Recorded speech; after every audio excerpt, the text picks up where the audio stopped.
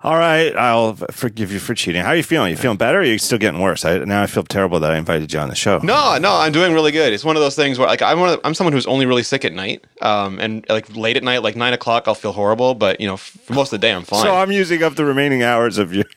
No, this is a lot of fun. All right, well, we'll try to hurry up. No, not at all. What do you want to start with?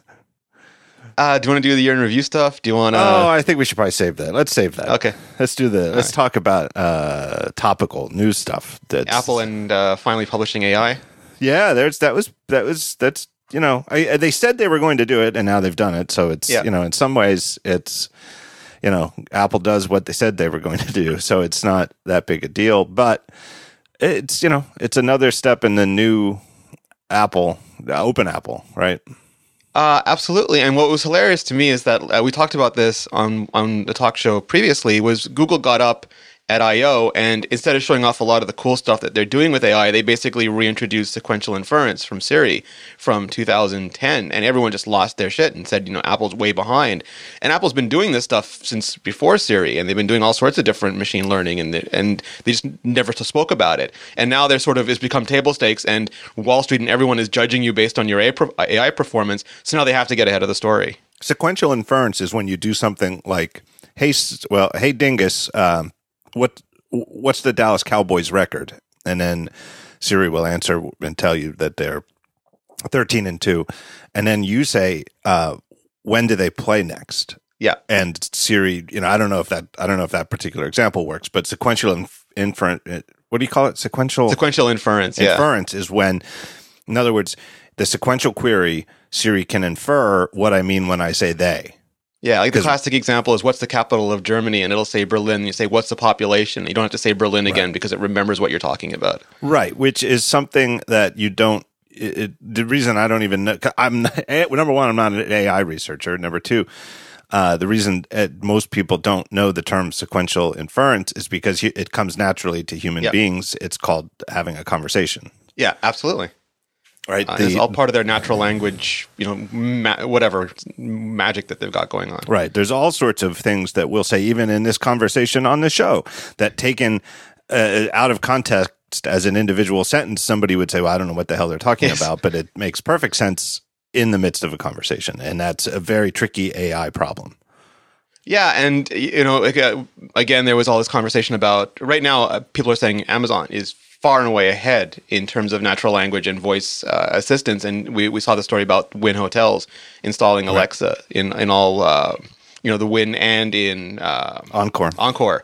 And yet, to some extent, but I think it's also greatly inflated by how much American tech pundits really love Amazon, because outside of the US and the UK and now Germany since September, Amazon has absolutely no presence. Meanwhile, Apple and Google are doing multi-language and now sometimes multilingual, where you can switch from one language to another during a conversation, which is super important in some countries like Europe, even in Montreal. And so everyone is sort of ahead in different areas. And when you normalize it, it's a super interesting area. Yeah, so we could segue right into the story about the Wynn and Encore. Yeah. It's pretty interesting. So the basic, do we miss anything on the other story? It was basically computer vision, where they were trying to train. It's super hard to get to take a human being and annotate images, because you have to go through the image and tell the computer what everything is. So they're trying to use simulated images to identify enough that they can start implying so they start figuring out what's in the natural images. Right. But as I wrote, I think, and I guess I agree with myself. The bigger news is not whatever the details of this particular paper. It's that Apple's AI researchers are, in fact, publishing papers at all, because Apple is a very secretive company. I don't know if you knew that. And they traditionally keep what they're working on to themselves until they have a product. And even when the product comes out, they don't really explain a lot. Often don't explain how it works. They just put it out for people to enjoy. Yeah, and that seemed to have changed radically, like right around WWDC, when they started talking about computer vision and machine learning on stage. And then Tim Cook made comments about how they're using artificial intelligence to increase battery life. And Apple is one of the few companies that makes their own silicon. Like Samsung makes their own silicon, but they don't use it in all their phones. Apple does. So they can put stuff in the chip that does a lot of the stuff that other companies have to do in the software layer. and they're deeply invested in all this technology. Yeah, and there was a presentation recently that an Apple AI researcher gave. I think it was actually where the news came out that they're going to start publishing. And I know that this particular thing on the image recognition was part of the talk that was given. And they were talking about like the custom set of images that they have that's apparently way bigger than like the standard one. There's like an open source one. I don't know if it's actually open source, but effectively open, that researchers can use. And Apple has like their own proprietary set of I don't know how many million images. Yeah. But the bigger story is that Apple's publishing it at all because and I think this is true. I think it's a very simple story, which is that in the AI community, it's a very academic community, and much like the university world, publishing is it's how you get ahead professionally. Mm-hmm. And so to take a job as an AI researcher at a company where you're not allowed to publish anything is sort of a dead end career wise. So you could maybe throw money at the problem, but at a certain part, for a lot of these professionals, their career is more important than their salary. They're not in it for the money. I mean, the money's absolutely nice. I'm sure that Apple's AI researchers are compensated very well. Compared to like the median income of an average citizen in the United States. But there's more to it than that. If you're really are looking to cultivate a decades-long career, publishing is fundamental to it. And apparently Apple had a notorious reputation that it like at conferences and stuff like that AI researchers it just wasn't a place that you go because you can't publish. Yeah, and it was similar to this year's security. I mean, for years, Apple would just swallow up people who were experts at algorithms or some form of advanced computing or product category that they wanted to do, and they would go into a black hole, and you'd never hear about them again. And this year, they very slowly started letting Apple people, for example, present. Yvonne Kristic presented at Black Hat this year for the first time, and now you have these papers being published, and it is becoming table stakes to acquiring and retaining the best talent. And if Apple can't or won't offer that as an option, other companies will. So I think it's become a competitive enough area that they have to relent. Yeah, actually, it wasn't the first time Apple presented at Black Hat. They presented a long time ago, and it was a widely panned talk because it was so empty. It was sort of what you think like a secretive company would give. It's like, it was sort of like an empty presentation. Now, years later, maybe like 10 years later, the presentation this year was a lot of people. Because of the last one, I saw a lot of coverage of it from Black Hat attendees. They like rolled their eyes and they're like, "Oh, this is going to be something." And then it ended up being a very, very serious, informative talk. Yeah, absolutely. And again, like that's what you want for the top people in their respective fields, especially if it is something as new and exciting as AI, which a lot of people think is going to be one of the next big chapters in computing. Yes. So speaking of AI, what in the news this week was this announcement you referred to that the Wynn and Encore in Las Vegas, Nevada, are going to equip all of their rooms, like about 4,800 rooms between the two, with an Amazon Echo. Wynn and Encore, it's sort of one big resort. There's, you can go between the one and the other without ever stepping outside. There's like a shopping mall between the two. So it's sort of really, it's more like one property. It's just two different towers and slightly different themes between the two. It's a lot. 4,800 is a lot of rooms. Yeah. And I think it's interesting. Like my take on it is that there's a lot of talk that, hey, it's early days of this voice-driven AI stuff. Nobody's too late to the game. Like the fact that Apple doesn't have a standalone speaker type thing like the Google Home and the Amazon Echo doesn't mean that they're too late, because it's so early. It's sort of like how it's maybe, smartphones in 2004 or 2005. The fact that Apple didn't have one didn't mean they were too late, obviously, in hindsight. And that the situation might be similar to that with voice. But 4,800, 5,000 of them in a hotel here, 5,000 in a hotel there, and all of a sudden it's, you can have a pretty entrenched market leader. Because it's also the sort of thing that, like, in a hotel room is not going to get replaced every year or every 2 years, like a cell phone is. Yeah, no, totally. And I mean, again, it's one of those things that really depends on your point of view, because some people will look at the Amazon Echo or now the Google Home and say that Apple is super far behind because they don't have a home hub. Where with Amazon, if you have the Amazon Echo or the Dot and you leave the house and then realize something's wrong, you can't just yell and change whatever is on that device. Where with Siri, it's super portable across a wide range of different devices. And Google's Assistant, it can be in the home, it can be on the phone, it's in all of those areas. And again, Amazon Echo only functions in, I think, 2 languages now and 3 countries compared to multiple languages, including Chinese and Hebrew for something like Siri. So you could look at it and say Amazon is super far behind because they don't have multilingual, they don't have multi-device, they're not mobile, they're not portable. An assistant that's not with you all the time is not a very good assistant at all. So all this stuff is very perspective based, but I think this is sort of the exciting period where everything's being figured out. And the win is a huge, it sounds stupid to say, but it's a huge win for Amazon. But again, like for me, it's like, what is the implication of all this? Is this a dumb terminal that's going to just parse voice commands and do a certain subset of features? Or there was a story in the Information today about a court subpoenaing Amazon records in a murder trial, and I'm going to have to worry about everything I say in a hotel room from now on. Yep, I just was about to mention that. Well, and like I even wrote, it's in any hotel room. I think that it's reasonable for somebody to have privacy concerns about an always listening electronic device, whether you're committing a crime or not. And in Vegas, in particular, there might be more concerns than in other cities. I don't think that's unreasonable in the least bit. So I'm curious at a practical level what the Win and Encore will do if a guest is checking in and says, I don't want that.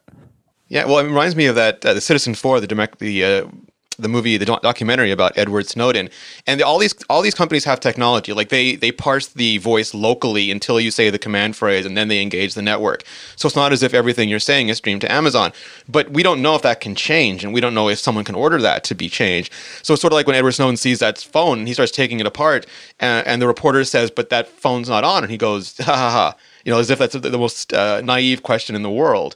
Right. And you have to deal with. Yes, I understand that Amazon says or that the technology is built this way. I don't know who flipped a switch or forced them to flip a switch, and I can't understand the state of this device. Therefore, my only option is to disassemble it. Right, and I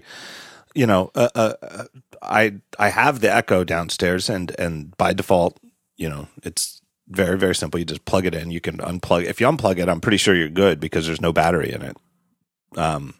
And when you address it.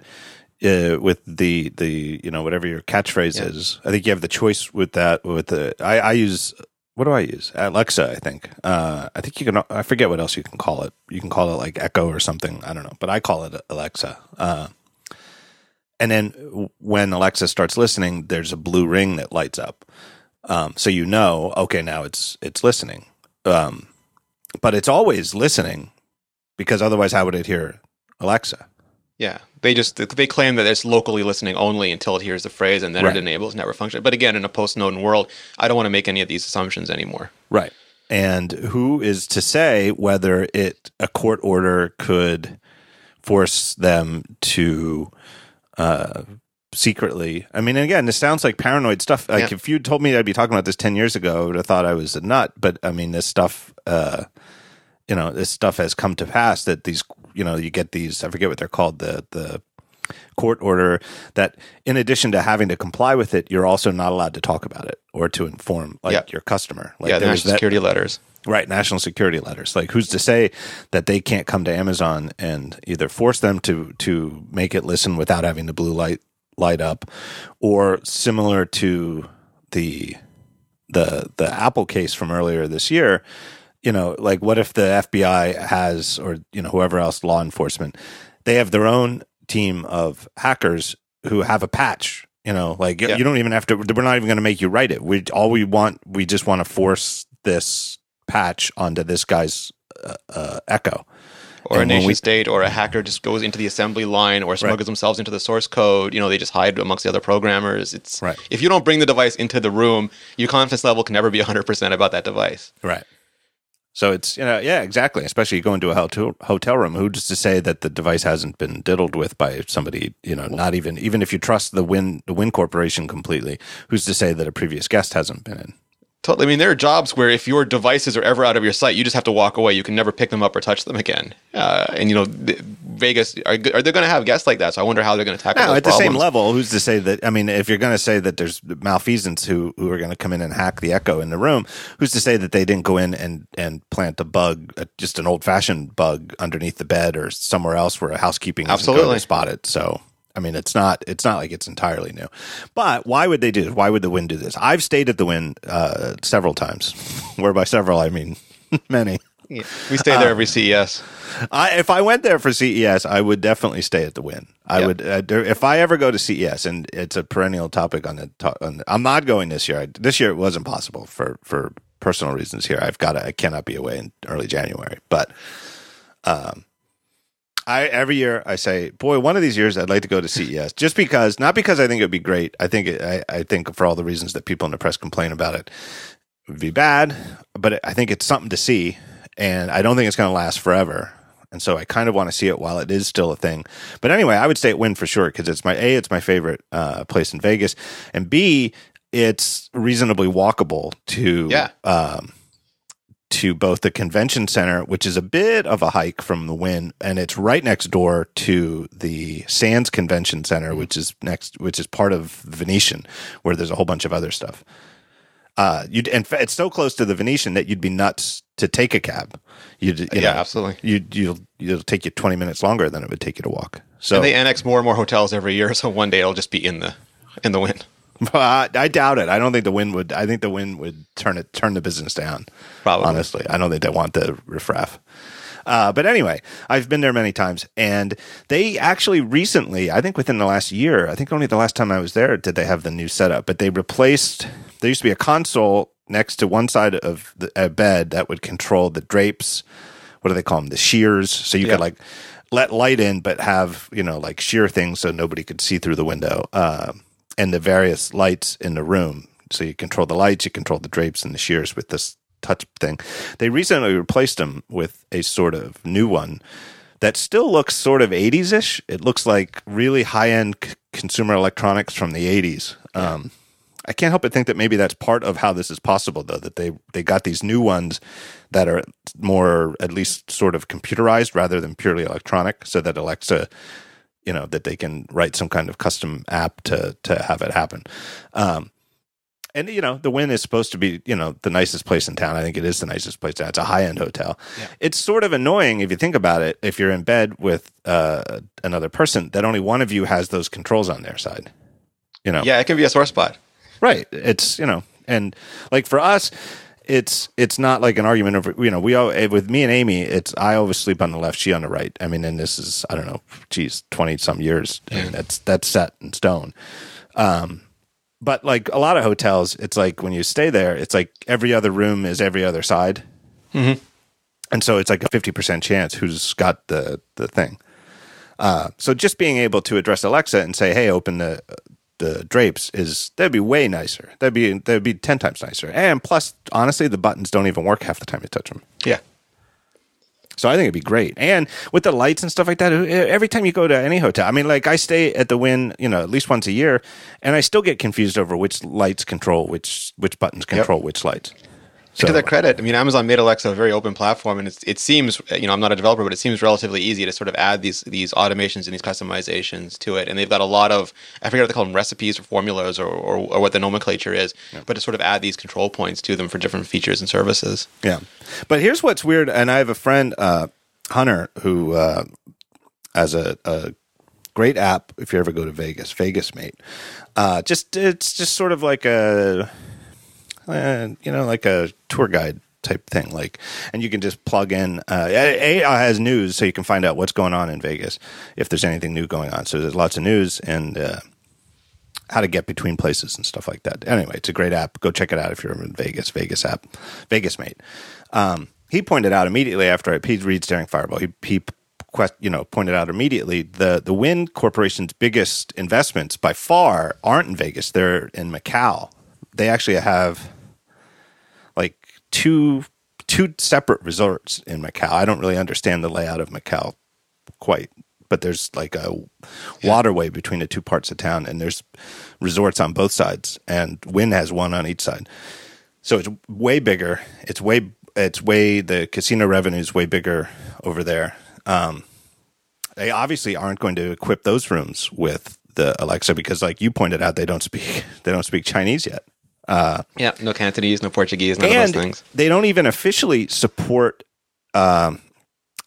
locations in English outside the United States. I mean, you can get it to work, and I know people have complained, when I pointed this out, people are in other countries say, well, I have one, and just cheat and have it work. But you can't do things like get the weather because you have to give it like a zip code in one of the countries they do support. So, you can set it up and use it if you live in Taipei, like Ben Thompson, but it, gives them the weather for Madison, Wisconsin. Yeah. Yeah, and some people say it's trivial for them to roll out additional languages and dialects, but that's years and years of work that Apple and Google have put in that Amazon has invested in something else, and the opportunity cost is huge. So yeah, anything could be trivial given enough money and resources. I'm skeptical of anything in AI being called trivial. Sure. Ship it and let's see. Absolutely. No, totally agreed. Again, things like the multi-language, which they started doing on Apple TV, where you can ask for a movie in French with a title in English. I mean, just understanding that problem set of when does one language start, when does one begin, when does it end again, what's the time? I mean, those are all non-trivial problems. Yeah. I'm curious, too, how they're going to do it. Like, presumably, they're not going to have you use your own Amazon ID. I don't think you would need it though. Like there's no, they'll just pay Amazon some sort of massive group rate for access to Amazon Music so that you can tell your Alexa to play music and you don't, it's not going to tell you to log in or whatever. I'm just curious though. It seems, because it is sold as a personal device. I'm curious how it will work as sort of an institutional device. Well, that was one of the things I heard about a potential Apple Home Hub, is that one of the things that needed to be solved for was a multi-personal Siri. Because if, let's say, for example, you have one at home and you say, what are my messages? Does it play your messages, Amy's messages, Jonas's messages? Solving those problems are also non-trivial if you want to have the deep level of integration and the full range of services that something like Siri offers. So you can do rudimentary account switching like they do on Apple TV right now, but that's not a full-featured product. And making a multi-personal Siri is I think key to what they want to do in the living room. That's probably why it's taking a little bit long. But it's also interesting because when you look at Amazon's businesses, like you said, in Macau, it's not clear to me that Amazon has much of a roadmap in China. They have established internet companies and retailers in China to begin with, where maybe Apple or maybe Google have a better story to tell there. And if you don't have something that can truly scale internationally, this can go with you when you travel. Like I'm in London right now, and I need my assistant, and where is it? Or I'm in Germany today, or I'm in Spain, I'm in Northern Africa. All those things aren't necessary until they are. And I think that's why it was a better decision to sort of scale a little bit internationally before we started going deeper in terms of APIs and things like that. Yeah. So I'm curious, where it's going to go. But clearly the end solution, it needs to be, I mean, we are in some ways early days. I don't care what anybody says, because clearly where this is going to go, and somebody will get there, it's inevitable. And I think, it'll be sooner than later. Is truly a personal assistant quality conversation where you never have any question that the sequential inference is going to work, and that things that you think, everything you think that your assistant could do for you, they definitely can do. So if you say, get us a reservation at the Palm at 9:00 tomorrow night, it's going to know that you mean the Palm in Vegas. I'm saying if you're in a hotel in Vegas, it knows that it's not going to ask you what city, and it's going to make either make the reservation or tell you that you can't because there's no times available. You can have 9:30. Will 9:30 work for you? Yes, that's fine. And then you get the 9:30 reservation. Everything you think anything you could communicate with a human, you should be able to do with these. And in the same way that if you and I were working in a shared office together, that I could say, what are my messages? And you could say, what are my messages? And it's going to know who we are. It's going to be able to tell in the same way that a human is never going to be confused over my voice and your voice. Neither is the personal assistant. Yeah, I spoke about this before, but Nuance has an office in Montreal, and I went there for one of their demos, and they were showing technology like that, and it was about 2 years ago, and it was super primitive. Basically, you snapped your fingers twice, and 3 cameras and 3 beamforming microphones locked in on you, and then would isolate you from the room as you walked about saying things. And that's obviously not a consumer product yet, but Right. it was one of the problems. And also driving between cities when there's no internet connection. Right now, as we saw people commenting about the AirPods, if you lose the internet connection, the functionality of a lot of these virtual assistants goes away because they're still incredibly server-based. So there's all these problems that they're solving for, and it could be like that movie Her, where Scarlett Johansson is in your AirPods. Right. I don't know if you saw it or not, but there was that video that I still don't know if it's a real product or not, but it was that Japanese Azuma Hikari virtual assistant, where it was like a little animated person in a display case that was in your house talking to you as your friend, so you were not lonely, and then would follow you to your phone and to your computer throughout your day, and then get your house ready for you when you came back at night. Which is quasi creepy, but it's the sort of stuff people are working on. I just realized I think I've like 2 or 3 episodes of the show, and I keep passing this forward in my show notes from one show to another. Follow up on Mario Run, or I forget if it was 2 shows. I think it was 2 shows ago, where we were saying that if you don't log in to a Nintendo account, you have to pay again to get it, and that's not true. It ends up no, you can just restore the purchase on the same ID. You don't have to have a Nintendo account. You can put it on your iPad and your phone. But one of the things that they do is you can only run one at a time per Apple ID. So if you buy it on your iPad and you buy it and then you install it on your iPhone and somebody's playing it on your iPad, you can't play it on your iPhone. That's part of the reason that they require always on internet checking or access, is that they're checking for things like that. Yeah, I think in their perfect world, you'd have to pay for every instance that you run. Yeah. The talk show, the show where we do follow up halfway into the show. Yep. Yeah, you know what else I saw about Mario Run before we break for the first time is that it is falling off the down the top grossing list. Around the world. Still on it, but it's now back. Order has been restored, and Clash Royale, or whatever the hell it is now back to being the top grossing app. Yes, Clash Royale, Pokemon Go, Clash of Clans, Mobile Strike, Game of War, Madden NFL, and then at number 7 here in the US at least is Super Mario Run. Netflix, a one-time purchase can't compete with consumables. Consumables that people are buying all the time. Right. And these games that people are truly addicted to. Candy Crush, all the way down at number 10. I saw someone playing that on a 12.9-inch iPad Pro on my last plane trip. Respect. The thing I love is that Minecraft is still at number 11 on top grossing, and it's firmly entrenched at number 1 on top paid. And that's came out for Apple TV. It's $7. You just pay $7 up front. There is no demo. You pay $7. You get Minecraft on your iOS device, and they're doing so. It's the only app making money with that, the old fashioned pay for the app model. I mean, effectively, that's what Mario is, but it's no demos. I think in hindsight they would have been better with the Minecraft model. It's just because their brand is as good as Minecraft. People know what Minecraft is and they want it. And again, the Apple TV version just came out and people wanted that too. And they would have just wanted Mario regardless. Right. What if you had to pay? Right. I would love to run that alternate universe where, all right, so let's take the price down, right? If you have to pay. So instead of $9.90, play 3 levels and then pay $9.99. What if they just matched Minecraft's price and sold Mario Run for $6.99? Yeah, and if you don't pay $6.99, you get nothing and like it. Yep, and you can't leave bad reviews about how much you charged in app, and it's no just bad a cleaner reviews. experience. Yep. Man, if anybody could have pulled it off, it's Nintendo. I can't help but think that they'd have made more money. I really do. Yeah, I think they're one of the few people who like Minecraft who would absolutely have the recognition to do it. Right. Once you get the good faith, you could do that with your next game and so on. Right. Or maybe split it. I do, and I salute them, and I don't want to complain. I salute them for not even going near the radioactive pile of dog shit that, paying $1 here and there for extra coins, and you have to watch a video before you can do the next level or pay your way out that these other games do. I salute Nintendo for not doing it. I'm not surprised. I think that would be poisonous, absolute poison to their brand, but it's obviously that's the path to make money. the most money on the App Store.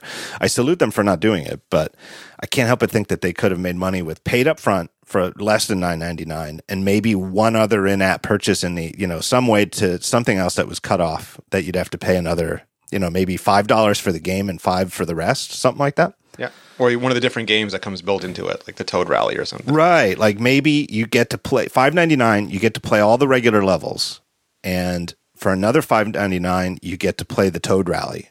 And they'll give you a taste of Toad Rally, like they did with the taste of the levels. Like you get like 3 Toad Rallies before you have to pay another $5.99, and then $4.99, and then you're done. You're in for not $10, and you got the whole game. I think that they'd have made more money, and I think it would have given a better experience. They wouldn't have had the same problem they had with bad reviews, and it would have been. Right. I mean, way better than. I think it would be a 5-star game. I really do. Agreed, because the people who would pay that much money are the super fans, and they would have had a much easier boast in the beginning. It's the first action game for iOS that I've played ever, I think, that I've stuck with. I mean, I played Cannonball a little bit. Yeah, I was about to say. Cannonball is like 90 seconds, and I mean, the best I ever did was like 4,000 meters or something like that. So it's like, and then once you get a good run like that, you're like done. Yep. I mean, there are games. I always say I don't play games. I play I've played the Stickman Golf a little bit. I played I like the Desert Golf, which is sort of. You ever play that? Yep. I like the desert golfing. I think it's sort of it's artful. It's sort of like meditative. Letterpress and Threes and a bunch of those puzzle games. Yeah, were fun. Letterpress. Yeah, Threes I got into a little bit. It was real quick. I appreciate the artistry of it. Letterpress I had a brief obsession with, and I hate to brag, but I was really, really good. But it's too competitive. I don't know, or too time consuming, and I feel guilty then because it's with other people. I feel guilty when I drop off and leave a good game hanging. It was too time consuming to me. So and you never knew when Game Center just did it to you. Like you couldn't tell if they weren't playing or Game Center wasn't playing. Right. But Mario, boy, I like that game, and I've started replaying it. I thought really, people were nuts. Nintendo does best. They made it. Yeah. So I beat all the levels, and now I'm going through and collecting all the pink coins on each level. I don't think I'm going to keep going. I think I'll do that, but I can't see going after the damn purple ones. I don't know about that. I'm not good enough. They just do a really good job of matching the game to the control mechanics that are available on the device, and they did that with the iPhone as well, which I thought was really great. Yeah, totally. It's a very, very, you think Infinite Runner, it's simple, but it's pretty damn good. Yep. I do think they messed up with the pricing. All right, let's take a break. All right, our first sponsor. Are you ready for it? It's very exciting. First sponsor is Casper. Casper, they're the company that make obsessively engineered mattresses at shockingly fair prices. Go to casper.com/thetalkshow and use code TheTalkShow to save $50 towards your mattress. But there's an asterisk. Let me tell you I'll tell you what that means. It's a footnote that I'll tell you at the very end of this. Casper has created one perfect mattress. You don't have to decide between different types of mattresses, if you want springs or you want memory foam or you want latex foam or something like that. No, you don't want that. They've got one type of mattress. It is a blend that their engineers have spent thousands of hours developing it. It combines springy latex and supportive memory foams for a sleep surface with just the right sink and just the right bounce.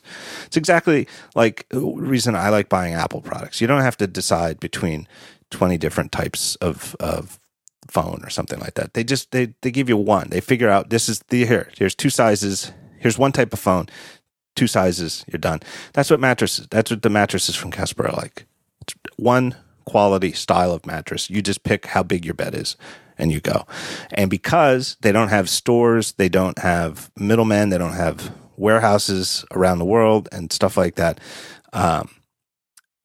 they can sell them direct to you at a shockingly fair price. This is such a better way to buy a mattress. Premium mattresses usually start at over $1,500. Casper mattresses cost just $500 for a twin, $750 for full, $850 for queen, and just $950 for a king. You cannot buy a king size mattress for $950 that's a good mattress anywhere else. It just can't. It can't be done. And they're made right here in America. They've also made buying mattresses online easy and completely risk-free. No, you can't try it before you buy it because you're buying online. But they have a 100-night home trial. Get it, keep it for 3 months, and if you don't like it, they will come and pick it up at your house and give you a full refund, no questions. They also have a new pet mattress if you have a dog. And I have had more reader comments or listener comments, whatever you want to call you people listening to me, from people who bought this thing for their dog, that their dog loves it. Now, here's the deal. You use that code, the talk show, you save $50 towards a mattress. Here's the bad news. It only applies to human mattresses. The dog mattress costs less, and so they don't give you $50 off for it. So I'm sorry about that, but it's a heck of a dog mattress. And I'm telling you, I got more comments from people who've bought that than anything else. So go to Casper.com/thetalkshow. Use that code. If you need a mattress, I'm telling you, that's where to go. I never thought I'd be selling mattresses. I really didn't. It's one of my favorite sponsors. Just makes me, it's Casper as a sponsor. Oh, they're amazing. It just makes me, but if you went back and told me 15 years ago that you're going to be pitching mattresses on like a radio show, I wouldn't have believed it. I didn't see it. I wouldn't have seen the path from where I was to where I am at this moment and where the world I've been using one for like 3 years now. I still love it. Yeah. It's a great mattress. It's a great mattress. I'm telling you. It's not just being lazy. You know, I think if anybody out there thinks, it's for lazy people who don't want to go to a mattress store. No, it's a better way to get a great mattress. Yeah. And what? You tell me. I was going to say, good mattresses are really hard to find because when after you've had a bunch of physiotherapy like I have, you want something that is actually pretty firm because then when you relax, it takes on your body weight and your muscles don't have to stress the entire night trying to support your own weight. And this one I find is great because I get a better night's sleep than I have on any of the traditional mattresses I bought. All right. What else is on our agenda? I have in the news, there was Mark Gurman's Blockbuster story. Well, it wasn't really, but it was widely cited last week in Bloomberg. Title, How Apple Alienated Mac Loyalists. And it did have some, was well reported, definitely had some quotes, anonymous. How would you summarize this story? This was the big story of the day when it came out on December 20. I mean, Mark has proven phenomenal sources, but so much of this is how you string the pieces together. And I would read similar information differently. So this sort of paints a narrative where Apple is negligent or lackadaisical when it comes to supporting the Mac. And my understanding is more that, you have two kids, you love them both. One has become Taylor Swift, and you have to make sure that you're on tour with her. And the other one is a college student in grad school doing pretty great on his own, doesn't really want you hanging around all the time. And you still love them, but you're giving each of them the attention that they really need at the moment. And I think that narrative fits the same facts. Quote from the article: interviews with people familiar with Apple's inner workings revealed that the Mac is getting far less attention than it once did. They say the Mac team has lost clout with the famed industrial design group led by Johnny Ive and the company's software team. They also describe a lack of clear direction from senior management, departures of key people working on Mac hardware, and technical challenges that have delayed the rollout of new computers. There's a lot in that paragraph. This is the fourth paragraph of the story, but I feel like that's the nut paragraph. And if you pick it apart, I haven't linked to it because it's been Christmas and I've been busy, and it seemed impossible to link to without extensive commentary. Yes. Like, you got to unpack it. Right. There's no way to link to it with a quip or to let it stand. But and I thought, well, it's better I could do it on the show in a way that's better, that'll take less time than writing about it. I still might write about it, but all right, first sentence of that paragraph. Interviews with people familiar with Apple's inner workings reveal that the Mac is getting far less attention than it once did. When is than it once did? Yeah, I mean, it used to be one product. There was just the Mac, and it got all the attention. And now there's 5-6 different products. Right. So if we're talking about like pre-iPod Apple or like pre-2004, 2005 Apple, of course the Mac got more attention then because it was keeping the company afloat. The Mac was Apple, and Apple was the Mac. I mean, without the Mac, the company was literally there was no company. So of course it gets less attention than it did then. Now, does he mean some other time? Does he mean compared to last year? Right, 2011, 2012? is this a, and let's just state facts. The fact is the Mac Pro is literally a relic at this point. Yes. It is a 3-year-old high-end $5,000 to $20,000 workstation that literally hasn't been updated even in the most minor components possible in 3 years. Since it launched, yeah. The Mac Mini is a relic. And for enthusiasts, and the Mac Mini is one of these is a device where, obviously there's some people who buy it because it's a budget lap desktop. And if you want to buy a third-party display, or at this point you might be stuck buying a third-party display. We'll get to that in a second. Or a discount display, or if you've already got a display and that's, part of, you just want to buy a desktop to hook up to the display you already have and your cost is an issue, Mac Mini is the way you go. It's still a fine device for that. But for the enthusiasts, and there are people who are, power users, if you want another term, who buy Mac Minis, maybe not to use as their main computer, but for really super nerdy things, like instead of having an Apple TV, they use a Mac Mini and install their own software and run their home entertainment from a PC. And the Mac Mini is great for that. Longtime sponsor to the show, Mac Mini Colo. There's people who use Mac Minis to host websites. It's a great little mini rack server. And for those people, the current Mac Mini is actually worse than the predecessor because it's, I think it's a dual core thing instead of a quad core. It's whatever. It's just got low, internals that are less interesting to enthusiasts than the old one. The iMac, which is their best desktop, and it's the one that Tim Cook even called out and mentioned by name in a recent company Q&A, skipped a year. It still is great. The current iMac is a great device. But there were no updates in 2016. Nope. And Apple is apparently out of the standalone display game. They haven't said so officially, but they certainly hinted as much on stage at the MacBook Pro event in October when they said they partnered with LG to have these LG 5K and 4K displays that are clearly meant to, by default, assume that they're being connected to a Macintosh. And my understanding is there's significant Apple engineering resources and effort dedicated to those displays. They just didn't have an Apple enclosure and logo on them, right? Which is a curious choice. Everybody cites Nilay because Nilay said, Patel from The Verge, after his product briefing after the event, said categorically when he asked that Apple said they're out of the display game.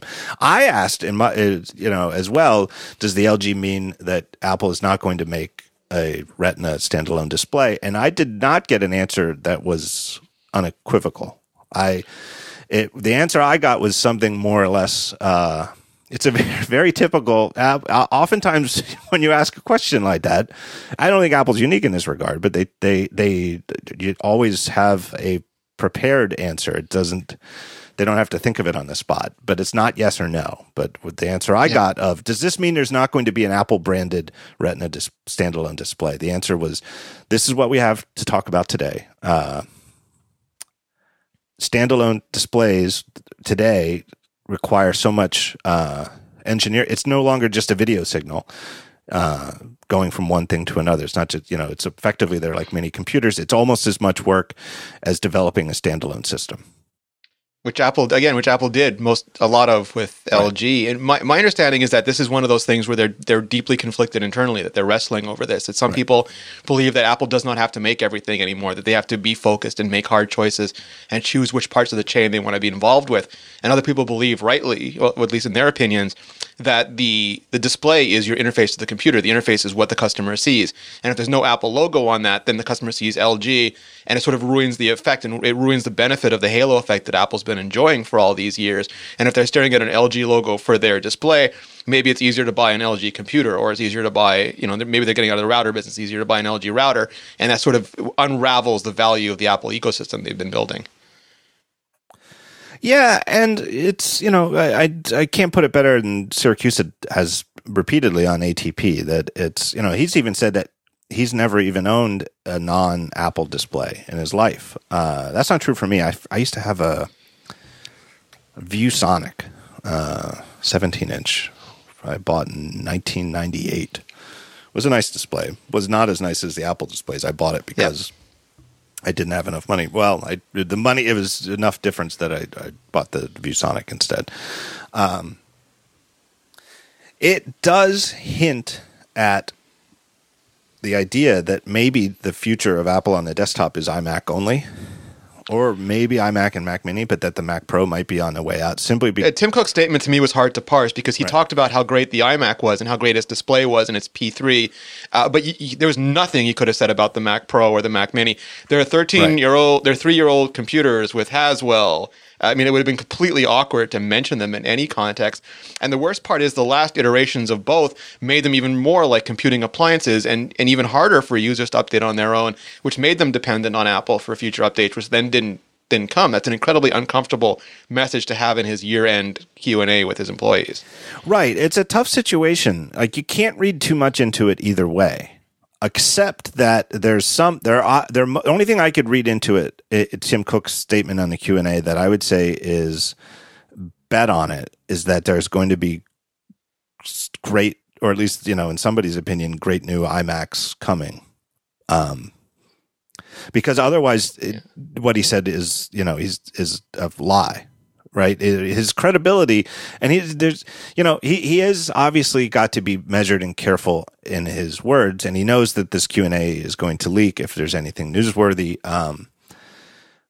But he's not going to. No matter how cynical you want to be about it, he's not going to say something that's flat out going to ruin his credibility with his own employees. So let's just say, in the hypothetical world, that people fear that Apple is simply done with desktop computers, period, and that it's MacBooks only the rest of the way. Well, then what he said is, in hindsight, is going to make people think it's just a flat out lie, and he's not going to do that. So there's got to be iMacs coming. There has to be. And he says desktops plural, but does that mean two sizes of iMacs, or does that mean iMac? And it's very interesting because when you actually look at the numbers, Apple, very, very, very, very few people connect external displays to their Macs. Right. And I believe the number is smaller than ever. And also very, very, you mean very, to their very MacBooks? You mean to their MacBooks. Well, you say Macs. Obviously, if you've got a Mac Pro, totally, absolutely. But on the flip side of that, almost nobody buys desktop Macs anymore. The vast, vast, vast majority of what they sell are MacBooks. When we vote with our wallet, we are telling them as customers that we care mostly and by a vast majority about the notebooks. And that's sort of something they have to weigh because they only have enough resources to do this or that. And they say that most of their customers are buying MacBooks and most of them aren't buying displays to go with them. Do they stop making displays? Do they stop making desktops? I'd argue that no, that they're important enough that they have to keep making them anyway, but it's not like we have the numbers on our side for those. Right. So if there is a new Mac Pro that is in the works and is coming, there's no way that Tim Cook can say anything about it in this Q&A now. He can't. If the Mac Pro is end of life, he can't say anything. He can't say that because they're still selling the old one. Now, why are they still selling the old one? I don't know. But maybe it's, they're in theory, they could, let's just say that they're going to rethink the whole approach to the Pro market, and they're going to do effectively an iMac Pro, that the new Mac Pro is like the iMac, but it's, the space gray and has higher end, Xeon processors or something like that. Now, put aside how do you do that and deal with the heat dissipation, that's their problem. But if that's hypothetically where they're going with the Pro market is devices, built all in ones with Pro performance, they have to keep the old Mac Pros around until those are ready to sell. They can't have a gap. Yeah, I mean, they did announce the end of life of the old Thunderbolt display. But that, again, that raises all these questions about what's happening with the product line that they probably don't want to answer right now. Right. They still can't talk about it. But anyway, that's the first sentence of that paragraph. Yeah. They say the Mac team has lost clout with the famed industrial design group led by Johnny Ive and the company's software team, which is a weird combination. I don't understand what they mean has lost clout. It doesn't make sense to me. Like they don't. Yeah, because there are Mac there's a Mac marketing team, but Apple doesn't have a Mac business unit, and they don't have an iPhone business unit. And Dan Riccio still has to build all these machines, and Johnny Ive's team has to design them all, and Craig Federighi's team has to make software to run on all of them. And yes, those teams are highly focused on iPhone because iPhone absolutely has to ship every year or it's company crushing. But those people are still working on Macs and care desperately about Macs. And my understanding is that a lot of the recent design meetings have been about Macs. So I don't understand the context of all the information. I don't know what it means to have lost clout. Like what would the evidence of that be? I mean, and the only, the only way it would make sense is if there are new Macs ready to go other than having an industrial design. And that Johnny Ive's team is like, nah, we're not interested. It doesn't make any sense. That's not how it works. Well, it's such a dependent product. It's not like Johnny Ive's, like the design team just is like a bunch of, hipsters sipping coffee, wearing berets, and they just work on what they want to work on. And like, Macs, they're boring. We're not going to work on those. We're just going to work on iPhones. No, we are not making your Macs this year. Go home. Right. I don't get it. There aren't, the problem is, as I said, the fact is that too many of the Macs haven't been updated, period. It's not like they haven't gotten attention. And the ones that have been updated, the MacBook, I know the MacBook this year's MacBook isn't a new design, but it came out last year. And this year's MacBook Pros, obviously had a lot of work done by the industrial design team. It's all new enclosures. It are very different. It's not just like the old ones, but thinner. The entire hinge mechanism for the display is entirely different. We'll get to this later, but I've been messing around with a whole bunch of MacBooks this week running battery tests. And with a bunch of them open at the same time and going between the two and restarting tests, it's more clear than it was even when I reviewed the new MacBook Pro how much nicer the hinge is on the new one. And how rigid they are. But like when you tilt it, if it's already at an angle for sitting, and then I've been running these battery tests where I'll come by and update them, and I don't even sit down. But I want to tilt the screen just a little so it's more of an angle for standing. And when you do it on the new MacBook Pro, the screen, you just put in one finger and a little bit of pressure and it tilts back. And on my 2014 MacBook Pro, I do it. And at first, the whole device lifts off the table. It's more stiff. It's not as nice. Anyway, that's exactly the sort of thing that Johnny Ive's famed industrial design team does, is design a fancy new hinge that's way better than what was already the best hinge on a professional notebook in the world. Totally. And a more rigid unibody, and was already a very, very good unibody structure. Right. Exactly. A entirely new keyboard switch system. I don't get it. And then there's this other half of the sentence, and the company's software team. I don't get it. And this to me has been, and again, I'm worried. I do worry, and I'm trying to be in this whole, is Apple abandoning the Mac or slowly sunsetting the Mac or just, ruining the Mac, whatever, debate, which obviously does have some foundation in fact, the fact that the hardware hasn't been updated. One of the things I like to cite, I feel like it's not proof, but evidence to the contrary, is the annual update schedule that macOS has been on for the last few years. Like, in 2007, famously, the first year of the iPhone, the Mac, they had to put out a press release because they had announced that the new macOS was going to be ready at WWDC, and they put out a press release that it's delayed 5 months because we had to pull so much engineering talent to work on the iPhone OS, as it was called then. There's obviously enough attention on the Mac now that the Mac is on the same annual update cycle as iOS. It's, I don't see it. And it's getting features, and it's getting important features like the continuity ones where you can use Touch ID or the watch to unlock it or to verify payments. It got Siri brought over to it. And there is some truth to Apple reorganizing their teams, and a lot of those teams are iOS-centric. But when you look at Mac and iOS, what differentiates them is their input methods and their interface. And Apple is, I think, wisely consolidating a lot of the things that go on under the covers. Like when you look at Swift, that's across all platforms. Apple File System is going to go from Apple Watch all the way to Mac Pro. All the things that they're building, like one day, maybe I don't know how long AppKit will be around for, but it might make sense to have sort of a UI framework that crosses over both platforms. All that stuff can be made with one team and could benefit both platforms without you having to micromeasure how many people are doing each one. Right. And then there's my next argument in the I'll argue the side of Apple is still putting an awful lot of thought and attention into Mac is the Touch Bar, which is at a hardware level a fascinating. It's not really a device because it's part of a device, but it is a fascinating piece of hardware. That it's an iOS device. It is a full iOS computer in an Intel-based Mac computer. Yeah, it's a computer in a computer, which I just love. And the computer in the computer is a better computer, a more powerful computer than like the computers we had. I don't know how many years ago, but at some point in my life, a full personal computer was not as powerful as the Touch Bar. Which absolutely. And it's one of those only Apple things because you have to have the ability to make a tiny embedded device that runs an entirely separate yet, in some ways compatible operating system. And Brett Victor actually tweeted this, so I think it's public knowledge that they've been working on this for up to a decade. It's not like this is like last year they had to go, oh crap, what can we do with the Mac? This has been a project they've been working on for a very, very long time. I did not know that. I do know, though, that I know several people who were engineers, either at hardware level or software level or some combination of the two on the Touch Bar, who are truly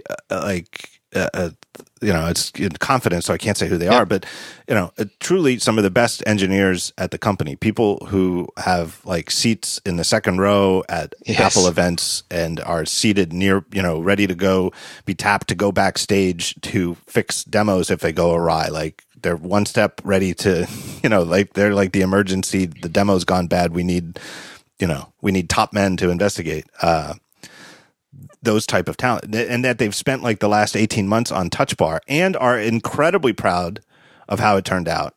One of them, I don't have the direct quote in front of me, but one of them said, I hope this shows people that we still care about the Mac because inside Apple, it's the best proof of it possible.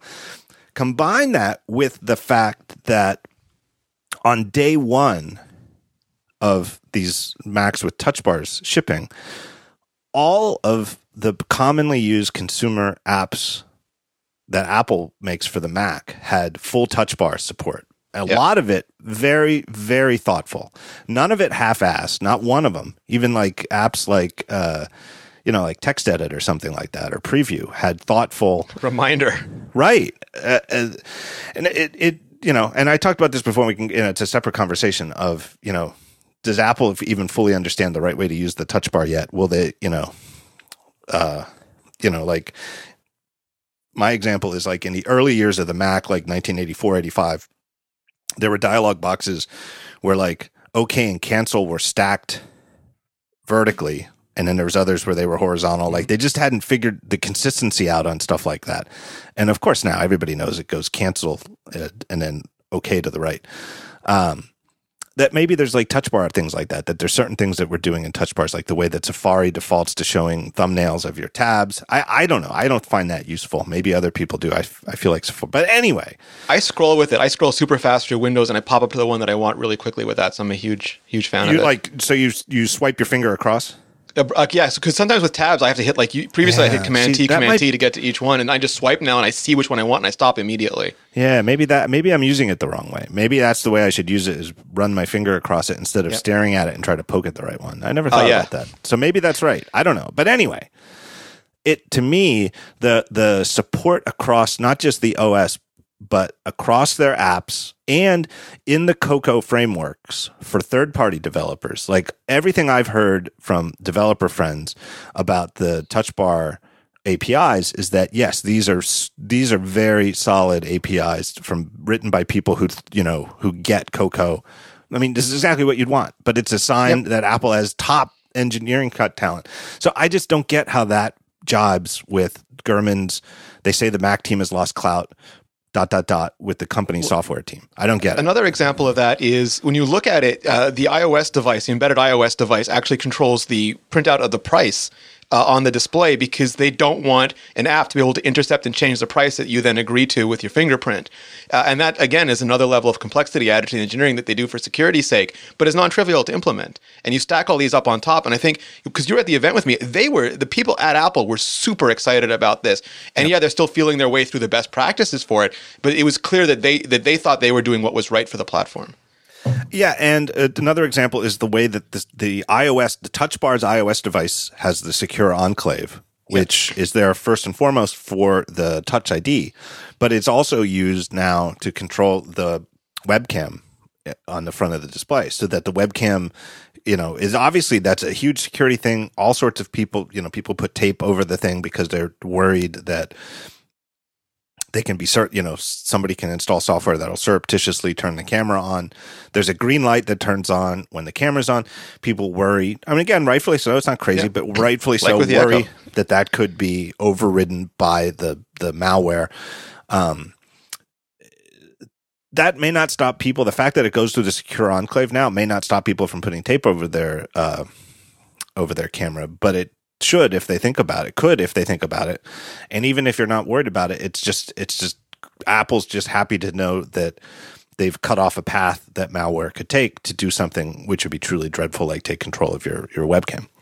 And they're spending valuable engineering resources to implement those features, which shows to me at least the investment they have in that platform. Right. I mean, what they could do, like this is why I don't think Gurman's article shows what people think that it shows. I think it's written to fit the narrative, and it doesn't really show it. I think the MacBook Pro refutes it. Apple could have just put the upgraded Intel chipsets in the old MacBook Pro enclosure. It's not like the old MacBook Pro enclosure was dated. It's exactly what most, other PC laptops still copy. And anybody who prefers the larger key travel wouldn't be complaining about the shallower key travel. People who the old ports, people who want the device, the people who want to argue, which is a reasonable viewpoint, that I'd rather Apple stop making these things thinner and keep them the same thickness and just put bigger batteries in, so I get even more battery life. Stop settling for quote unquote 10 hours of battery life. Why don't you go for 20 by keeping the old thickness? They would have had far fewer complaints. I think it would have been worse devices. I think in the long run, I think they were right to do this. But it's the weird thing, and this is why Apple has had long-term success, is they're not afraid to do things that will draw criticism, but are the right thing to do going forward. I mean, the headphone jack is the best example of that possible. Yeah, nobody was going to complain if the iPhone 7 had a headphone jack. Lots of people did complain that the iPhone 7 didn't have a headphone jack. Lots of complaints on one side, no complaints on the other. But if it's the right way to do it, they'll take the side with complaints. Whereas most companies always err on the side of let's do the thing that generates the fewest complaints, even if it's the worst thing. But people don't complain. People complain about what's new. They don't complain about the status quo. No, and they can't win either way. If they'd kept the old enclosure, it would have been like the iPhone 7. Oh, it's the same design. Apple's not innovating anymore. They're boring. And then they change it. Well, why did they bother changing it? They could have just left the same design. But Apple just never goes to the judges. They don't care about the judges. Right. They don't want their routine scored by the Swedish judge with like an 8 or something. They do what they think is right, and they'll take the lumps. And it could be the headphone jack. It could be USB-C, Thunderbolt 3 across the line. It could be making thinner Macs. They're willing to take those lumps for what they think is the best product. But the hypothetical world where Apple's October 2016 new MacBook Pros effectively looked more or less just like the old MacBook Pros, that world fits with Gurman's narrative. Well, they've lost clout with Johnny Ives' team, so the Ives' team said, nope, stick to, old enclosure is good enough. It fits with the idea that they've lost clout with the software team because no software really has to, all they need to do is put new drivers in, right? It's not, hey, every single Mac app from Apple has to be updated with Touch Bar support. That fits it. Like the world where they come out with these new MacBook Pros that are much thinner, have the weight of the old MacBook Airs, but are Pro, and have the high color gamut, wide color gamut, whatever you want to call it, displays. I just don't get it. Yeah, those products were internally expensive to produce, and they wouldn't do that if that was a platform that they were abandoning. I don't know what else to say about it other than the other part that I thought was, I haven't written about this either, but I want to, but it's just been late in December, is People now have more options. Microsoft Corporation, once derided by Mac loyalists for its clunky, buggy software, offers Windows 10, which provides the tablet-type functionality Apple pioneered with the iPad. Now, that's a funny sentence because I don't mean to be like a nitpicker, but it's a funny sentence because people now have more options. Windows was derided by Mac loyalists as clunky and buggy software. I would agree with that. That is certainly why I haven't used Windows on a regular basis, other than when I had shitty jobs when I was younger and had to. Now offers Windows 10, and which is not clunky or buggy or as unsavory as Windows ever was, but it instead says which provides the tablet type functionality Apple pioneered with the iPad. Yeah, I mean, there was 10 years of tablet PC before the iPad. I had a chance to try out Leo Laporte's Surface Studio when I was there for the holiday show. We did a review of it. And it's an interesting product, but I don't I wrote about this too. Like, it seems like non-Apple products get graded on a curve because this was an i5 with a 5200 RPM hard drive, which was just not sufficient for that product. And this is a device that's plugged in all the time. There's no reason for it to be power constrained at all. You could put anything as powerful as you want in there. But it was incredibly power constrained. It could run in either desktop or tablet mode, which was confusing. And when you would swipe down to get rid of something, you could literally count like seconds in between the animation frames. Not just they're a frame off, but like seconds before it would animate and start dropping it down. And not the first time when it loaded it, but over and over again. And it was by far not an experience that I would tolerate on a daily basis. I know some people love Windows for gaming or for that functionality, but I just don't get that entire narrative about Microsoft is now catering to creatives. They're putting out very small niche products that they're having a hard time shipping on schedule as well. Microsoft Surface computers offer Apple-esque quality and a well-reviewed creative paint program aimed at the Mac's audience. I do think there's a little bit of kernel of truth there where if you are a professional illustrator or architect or somebody who draws professionally, the Surface Studio, if I did, I would certainly look at one and maybe only use it for drawing and still use a Mac for all my other computing and just have a device, a dedicated, in a way that, a lot of these people have had a dedicated device hooked up to their Macs. It's a Cintiq that you'd buy this just for the drawing. I could see it, but I certainly wouldn't call it Apple-esque quality, honestly. I mean, it's like, the guy who runs a site that's mostly about Apple says Surface Studio isn't as nice as a Mac. The hinge is really good. The hinge is really good. But I found that the drawing response time, if you want to compare it to the iPad Pro, there's no comparison. There is latency, and it varies widely, and it's true on the iPad too. I mean, it is software dependent. But if you want to just look at the reference apps, Microsoft's own Microsoft Paint, which I tried in the store, and Apple's Notes app, where you can draw the sketches, just as baselines for latency, there's practically none. I mean, I don't want to say none with the iPad Pro, but it's, and I don't think there's any reviews that disagree that the latency is downright amazing. There's definitely latency. I could see it on the Surface Studio. And there's parallax. The display is nowhere near as close to the surface of the glass or plastic or whatever it's made of than the iPad Pro. There's absolutely a bit of parallax there. It's not bad. It's not horrible. But it certainly isn't the iPad Pro. And the iPad Pro is what I would define as Apple quality. And so the Surface is by definition sub-Apple quality. It's hard to go back. I used a Wacom tablet for years, and that was just what you had. It was the best thing in the business, so nobody really paid attention. And after using the iPad Pro for a year, I found it really hard to go back because you do notice the difference in latency, and you do notice the air gap. And on proper Wacom, you notice the reticule, which I know you can turn off, but still super annoying to me. It sort of spoils you for that experience. And yeah, there is no 27-inch iPad Pro, or there's not a 27-inch, pencil support on an iMac yet, but technologically speaking, there's a world of difference between the two. Sensing an opportunity, I'm back to Gurman's story. Microsoft called the MacBook Pro a, quote, disappointment, and said more users than ever were switching to its Surface laptops. And that's the end of that. So it's a total Bezos chart of of how many users are switching to Surface laptops. Switching, obviously, I presumably from Macs, they mean, not from other Windows laptops. More than ever. Problem. It's like if 5 people switched last month and 10 people switched this month, 100% more people switched this month.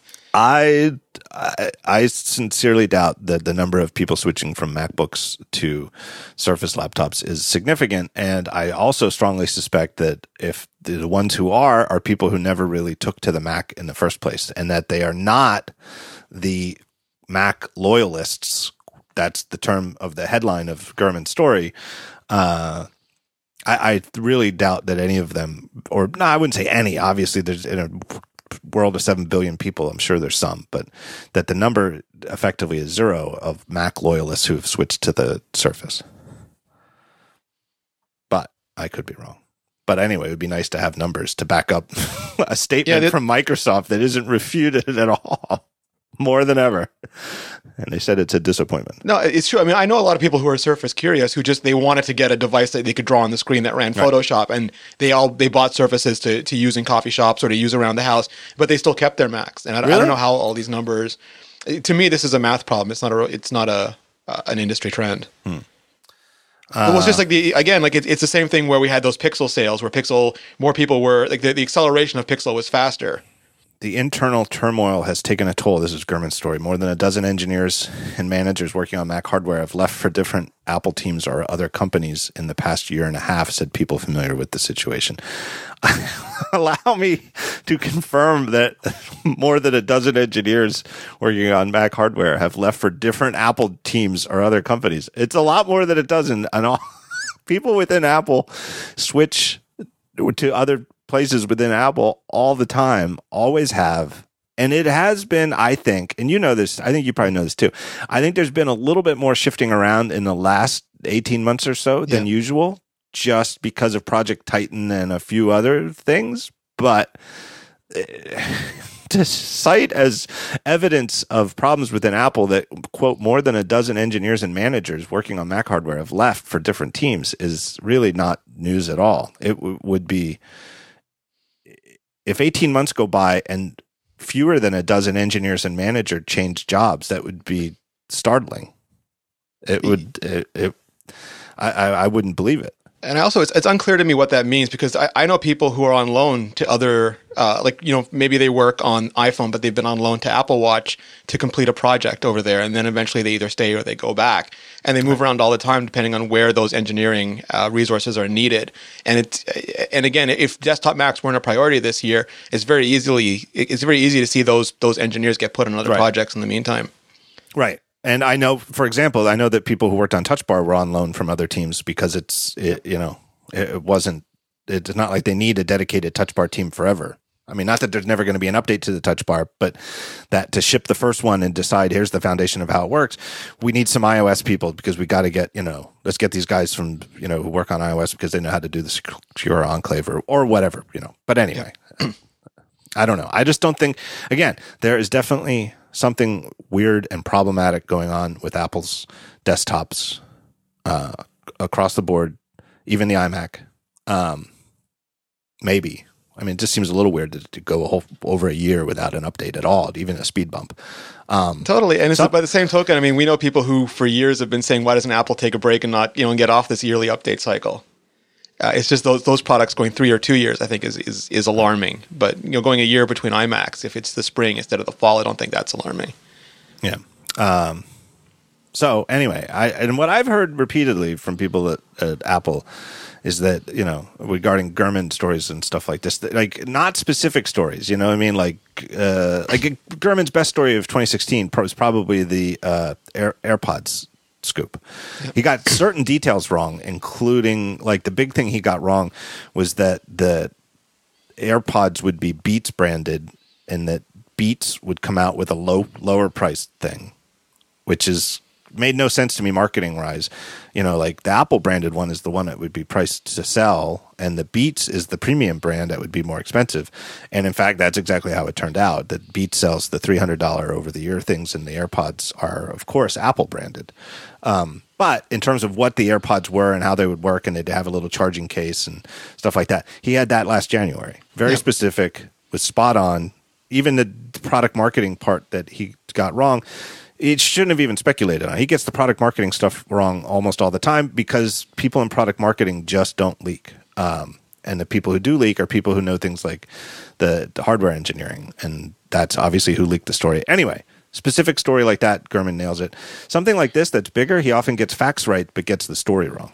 And I've heard that from like 3 different people.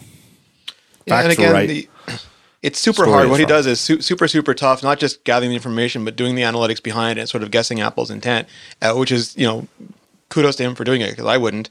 But that part is super hard. Yeah. We are desperately running out of time here. We were going to do a big year-end review, and we're not even going to get to it. We'll have to rush through that part. We can pick our targets. Let me take a break here and thank our next sponsor, longtime friend of the show, Audible. Audible has an unmatched selection of audiobooks, original audio shows, news, comedy, and more. Get a 30-day free trial at audible.com/talkshow. If you want to listen to it, Audible has it. Do not think of Audible as just a bookstore for audiobooks, even though they are the world's biggest bookstore for audiobooks. And you could probably listen to their audiobooks. In fact, I guarantee it. You could listen to them nonstop for the rest of your life, and you could live a long, healthy life, and you'll never run out. You could, every waking moment for the rest of your life, you could be listening to an audiobook from Audible. You could fill it up. That's how many books they have. But they've got more than books. They've got, it's effectively like the Netflix for audio. They've got their own original shows, news shows, comedy, and more. All sorts of stuff. If you can listen to it, they have it. Audiobooks are great for flights, long road trips, your daily commute, when you're exercise. I don't have to tell you this. This is why I think that it's obvious why Audible sponsors podcasts, because podcasts by definition are listened to by people who like spoken word audio content. Well, guess what? If you wish you had more good stuff to listen to, you'll never run out at Audible. Where do you go to find out more? Well, their address is audible.com. Go there with the URL audible.com/talkshow, and you can get a 30-day free trial right there. Go check it out. Get yourself a little Christmas present. Subscribe to audible.com. My thanks to Audible for sponsoring the show. Next on the list is the Consumer Reports fiasco. So Consumer Reports at the end of last week on Friday. How would you summarize it? You summarize it.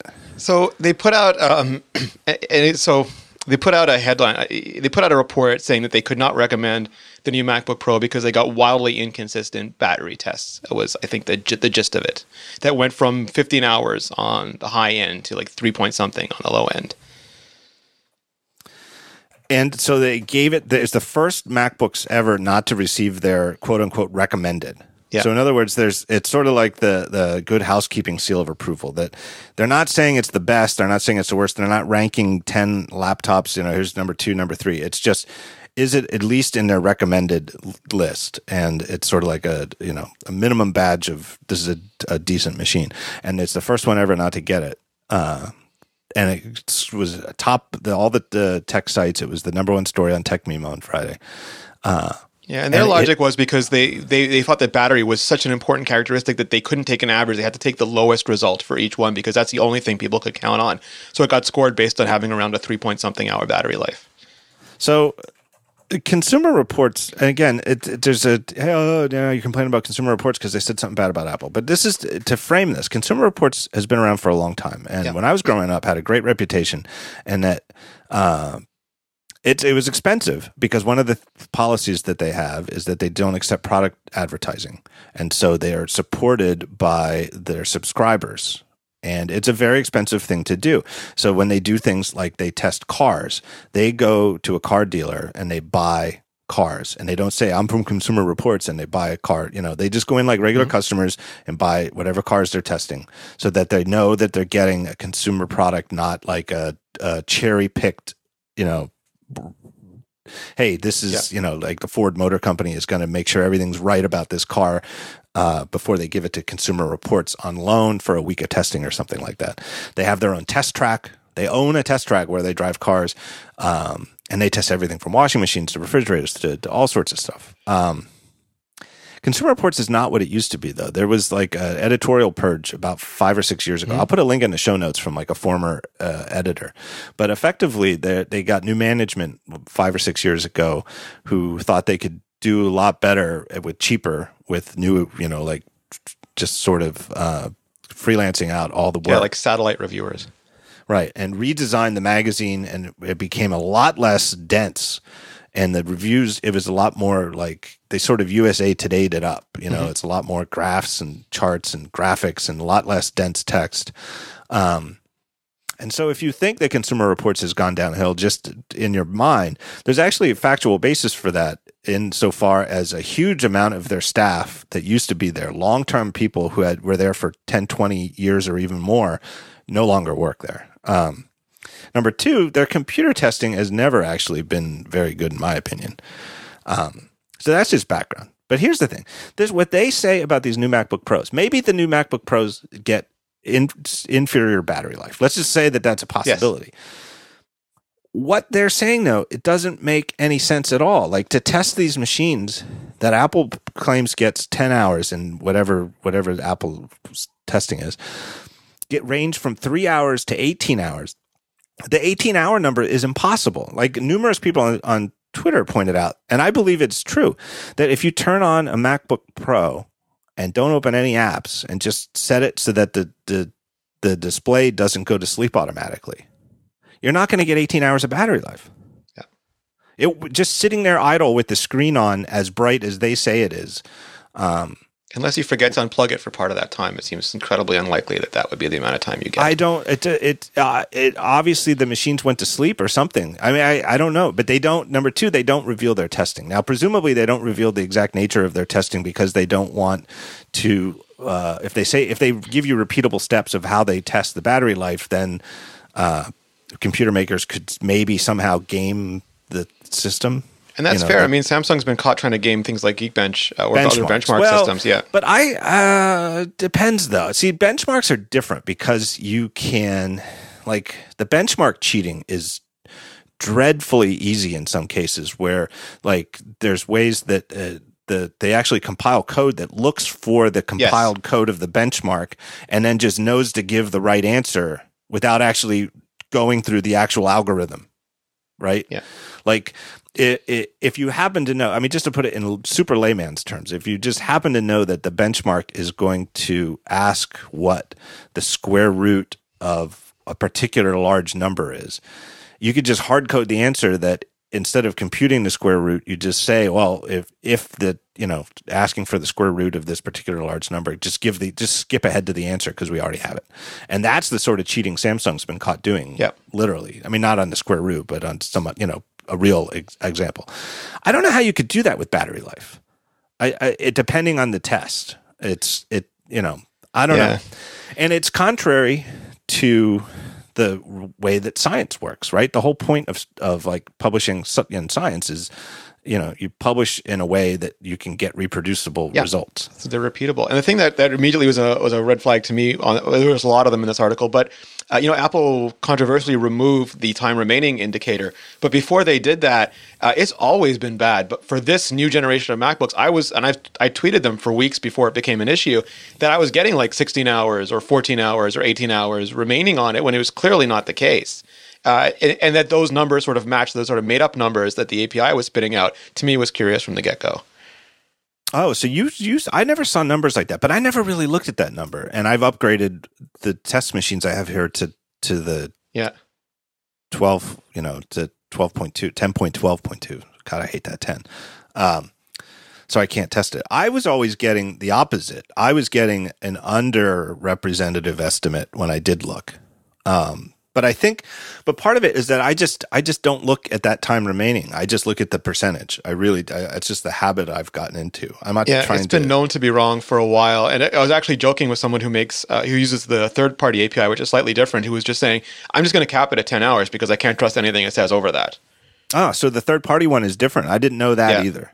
Because I do know that you can still get it. Without installing any third-party utilities, you can get it out of Activity Meter. Yes, that's the Apple one. Or not Activity Monitor. And there's plenty of third-party utilities. I did laugh when I first found out that as part of their explanation for how they've improved the battery life on the new MacBook Pros in the 10.12.2 update, that they removed the time remaining. I literally laughed out loud because it looks so bad. So I know people internally who've been trying to get that thing fixed for years, and then I pointed out again this time to somebody. Fixed or removed? Fixed, and then I pointed it out to someone on the team when it happened to me again, and they came back and they looked at it and they went, "Holy shit! Why is this like this?" And I think that they just didn't have time to fix it, and I think maybe it was a harder problem to solve. And to get it out for 10.12.2, they could. Taking it out was obviously easy. That's a really easy software change.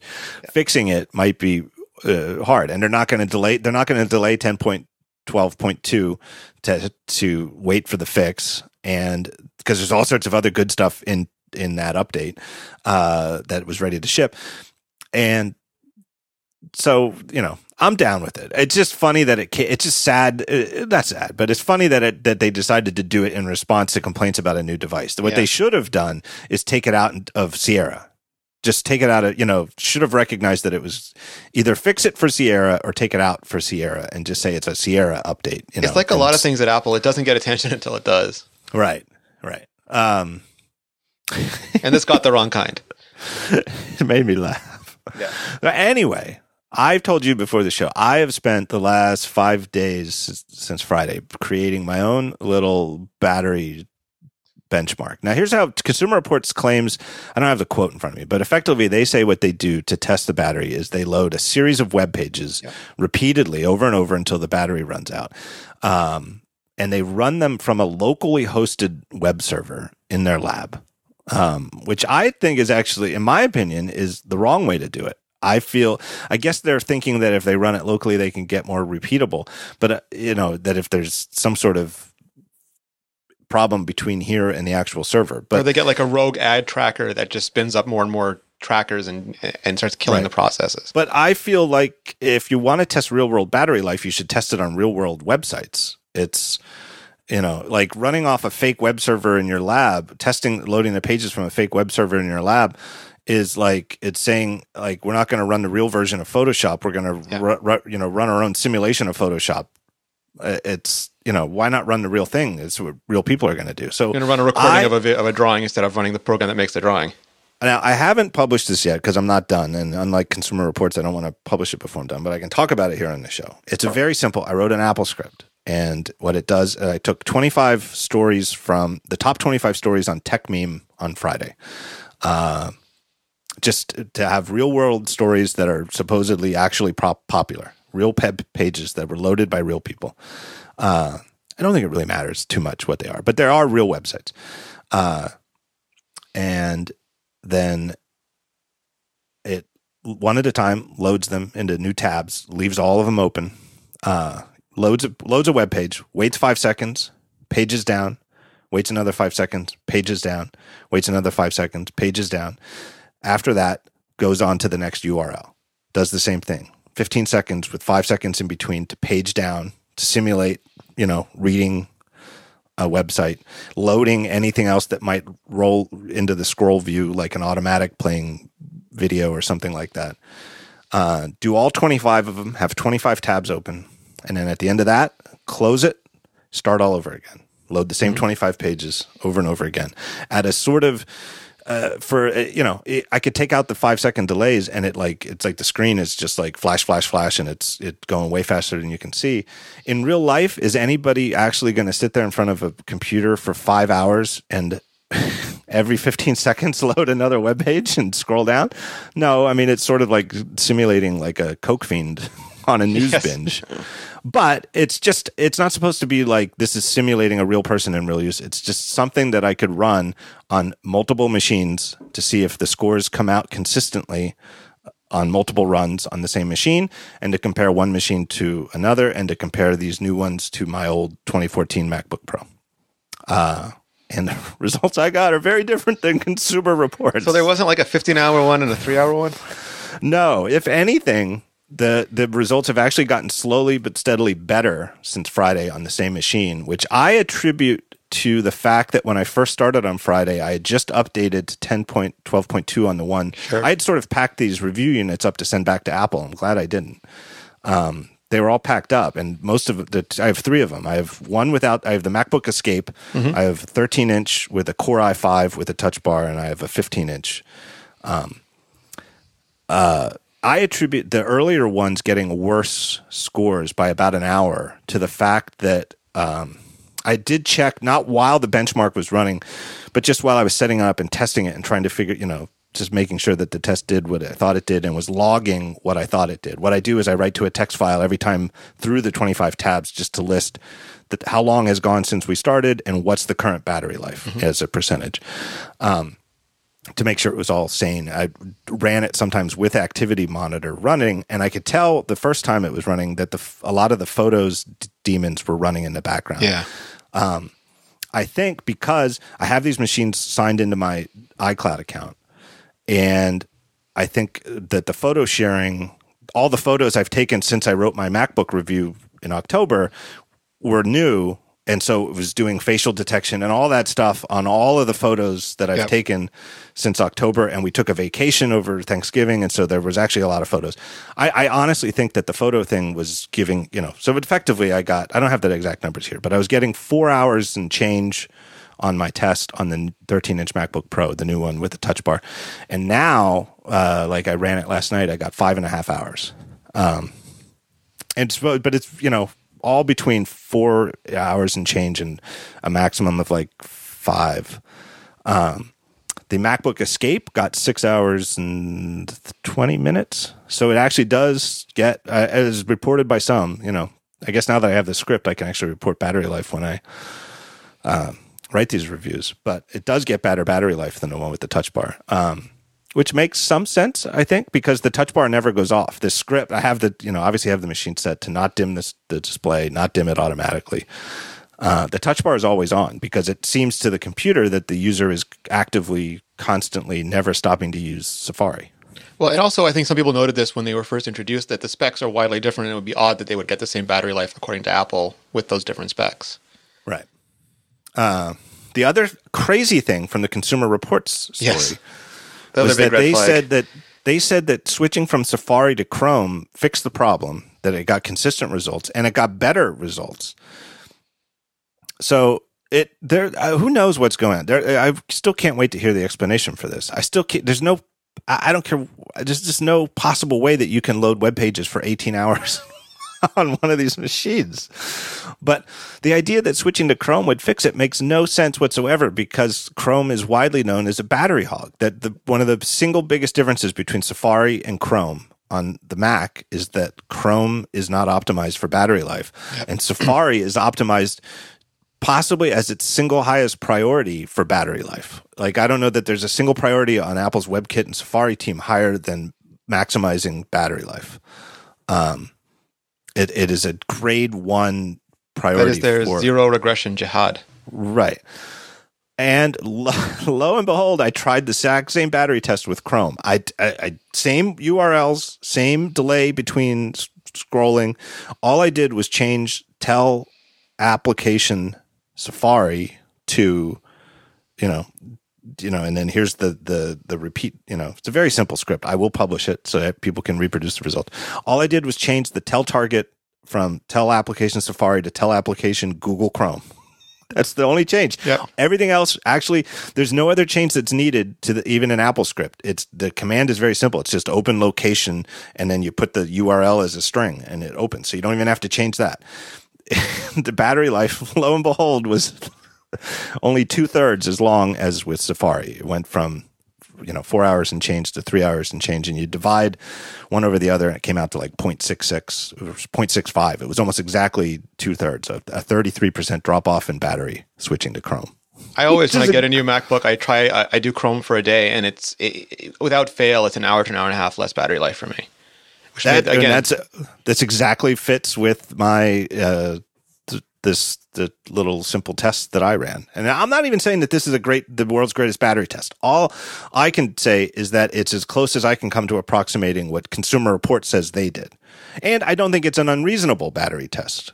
No, Seems and fairly reasonable to me. what was so odd to me with this whole situation is, one, that Consumer Reports would be happy enough with those results to publish them instead of becoming super inquisitive, like super inquiring. Why am I getting these results? I need to understand these before I try to explain it to somebody else. And also, we find out again on Twitter, and I know Marco has mentioned this before, is that we're really bad with multiple truths. Like the battery could not live up to Apple's expectations, and they could be shitty tests. Both those things could be true. And Consumer Reports did nothing to sort of convince me that the shitty test part weren't part of it. I will say, though, that my tests show that the new MacBook Pros are getting better battery life consistently, at least an hour more than my 2014 13-inch MacBook Pro. Now, that said, yes, my 2014 MacBook Pro, which I personally own, is 2 years old, almost to exactly 2 years old. And I've used it a lot over 2 years, and the batteries, 2-year-old batteries that have been used for 2 years do not behave as well as brand new batteries. And I'm quite certain that that very same machine that I own probably would have scored significantly better if I tested it 2 years ago. So it may not be an apples. It's an apples to 2-year-old apples comparison, but I will say it is an hour longer. So if I were to switch today from my 2014 MacBook Pro to the new one with Touch Bar, I would expect to get an hour more battery life of active use. Totally. And I mean, there's a lot of things, again, to unpack here. One is that Apple famously a few years ago changed the way they measured battery life, and it resulted in significantly better battery estimates. People just remarked that Apple's became super solid, but times keep changing, and I think Apple does have to update these again. And we saw that with iPhone devices recently too, because it's not back like in the Steve Jobs days when he started going through web pages. It was the New York Times and Apple.com, and that's just not how people don't just check email and the web now anymore. They've got Snapchat and Facebook and Pokemon Go and apps that keep the screen lit up and keep the radios fired and keep GPS on all the time, and are significantly higher battery drains. And this is what a lot of normal people are using than just looking at web pages or mail. I think the same is true on the Mac. Depending on which sites you choose to load, these can have, the site I run is as guilty of this as anybody. They'll load a tracker, which will load a tracker, and every once in a while I get one that just goes 15 or 80 levels deep and kills everything. Guiltier than most. Yes, guiltier than most. Sure. Maybe my site was the one that Consumer Reports killed the MacBook on. I don't know. I do wonder. I think that might explain a bit of some of the variability that I've seen in my own testing here, is that even loading the same 25 URLs every time, you can get different ad trackers. And you certainly see it. If you ever look in Activity Monitor and you see one Safari process, because each tab in modern Safari gets its own process, and you can see them individually in Activity Monitor. And if you see one for iMore that's taking 1.2 gigabytes of RAM, and you're like, well, that's weird because I've got 3 iMore tabs open and only one of them is using this. It's something like that. Totally. And again, there's no indication that they were, like you said, the Photos agent could spin up, or Spotlight indexer could spin up. And there's various processes that are running in the background that could have profound impacts on what the battery life is. And there was no indication they controlled for that either. Yeah. So it's, a lot of hullabaloo about nothing. And again, as you said, that Marco pointed out, that doesn't mean that the battery life on these things is great. But for my testing, it doesn't seem to be bad. And also, it also doesn't put aside the fact that there were definitely bugs in 10.12.1 across the board. And I think in particular in Safari, there was something going on there. And I've heard from people at Apple that some of the people, and again, if you're out there and you've got a new MacBook Pro and you've had really, really sad or disappointing battery life, I'm not saying that that's not true. And I know that there are people out there.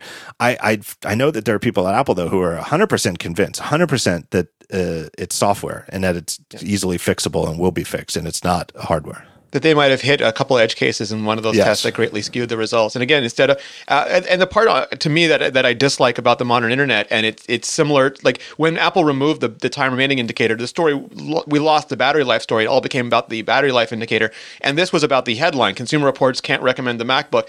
There could be an issue with the battery life, and that gets totally lost. And you got a lot of the same tweets that I did, and when you just raise questions about this, you're called an apologist or something else. But to me, these are legitimate questions because I actually want to know about the battery life. I really don't care about the rest of it. I just want an answer on that. Yeah, I agree. So anyway, I think that Consumer Reports blew it on this.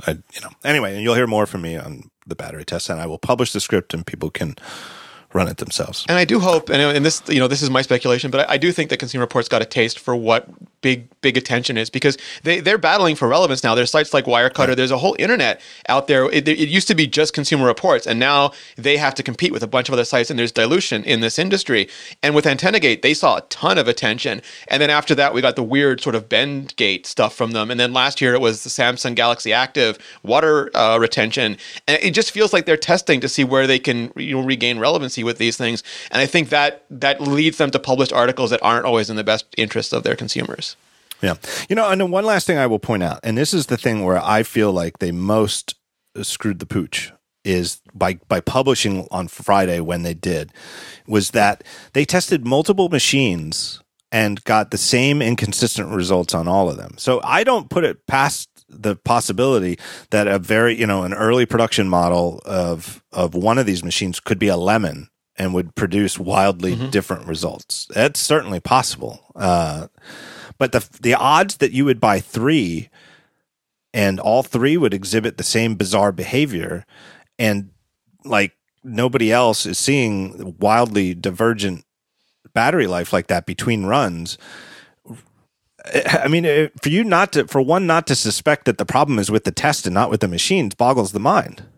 Yeah. Again, if it was just one device and you got that, boy, that seems possible, but 3 devices? I mean, it's like that scene in Casino when De Niro's berating the guy because three slot machines in a row gave out a jackpot, and that he didn't suspect that they were being scammed.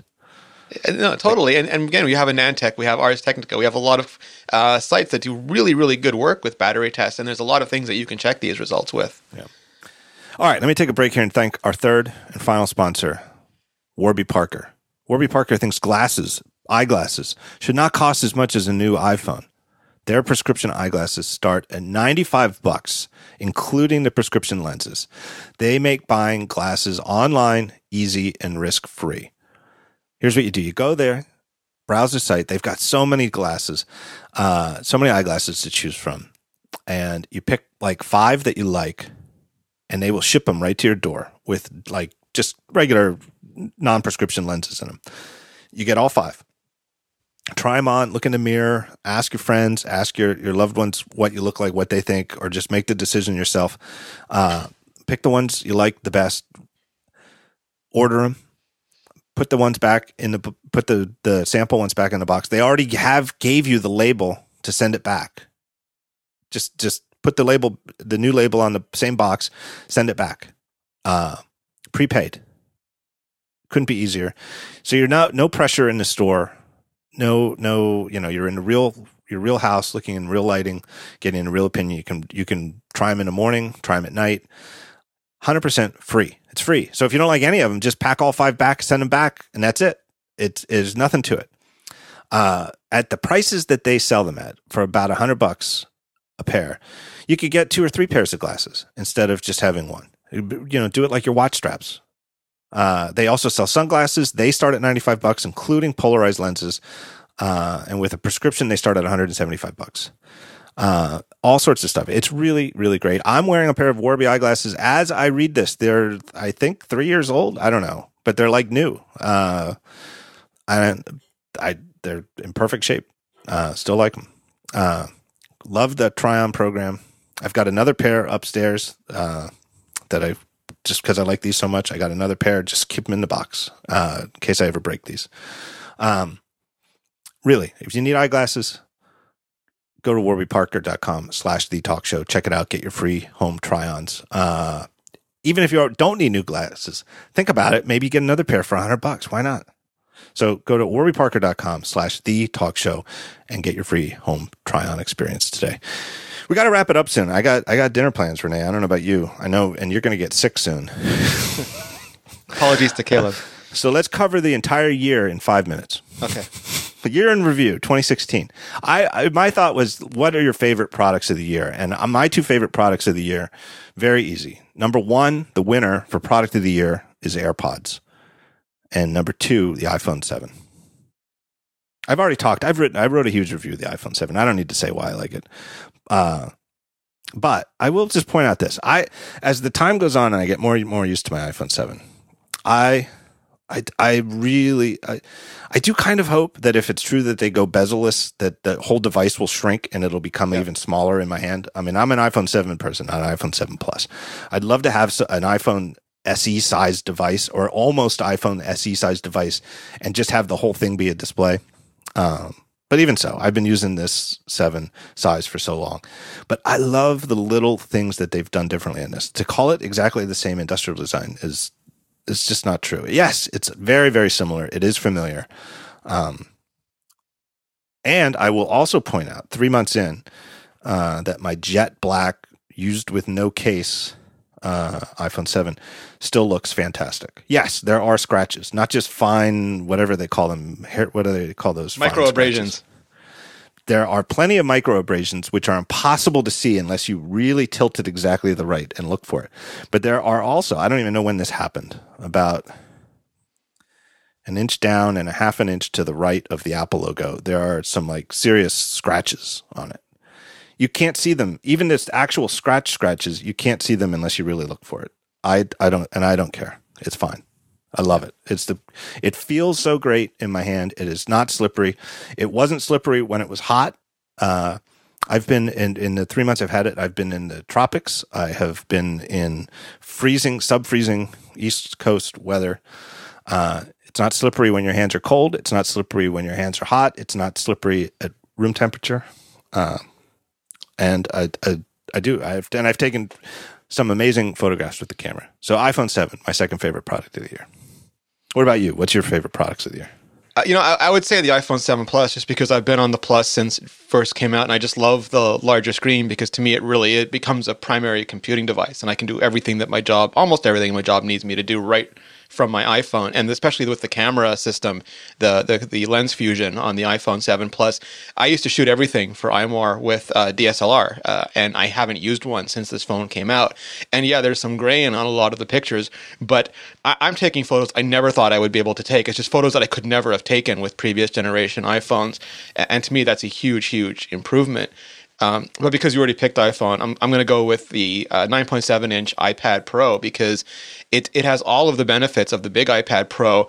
It's even more of sort of this hybrid computer. I know other companies have been making these convertible computers for years, but to me, Apple really nailed it with this because you have the keyboard and you can sit there and in a coffee shop or on an airplane tray table and type. And within 2 or 3 minutes, I forget I'm typing on a piece of laser ablated taffeta, and I just type, and it's great. And then you can pull it off and sit back and use it like an iPad Air 2. It's the exact same basic size, shape, and weight, and watch movies or play games or do those things and forget that a few seconds ago it was basically like a little laptop computer. And then you add in the decent camera system on that, which is as good as a previous generation iPhone, the True Tone display, which I hope Apple really refines that and puts it everywhere, and it makes it a really great product.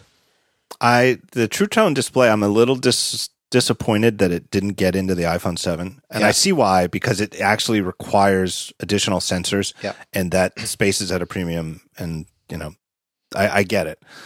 But I love the True Tone display so much, and I thought that the tell was when they introduced it back in March. Schiller said once you see it, you can't do without it. I thought that meant it was coming in the iPhone, and maybe it was back then.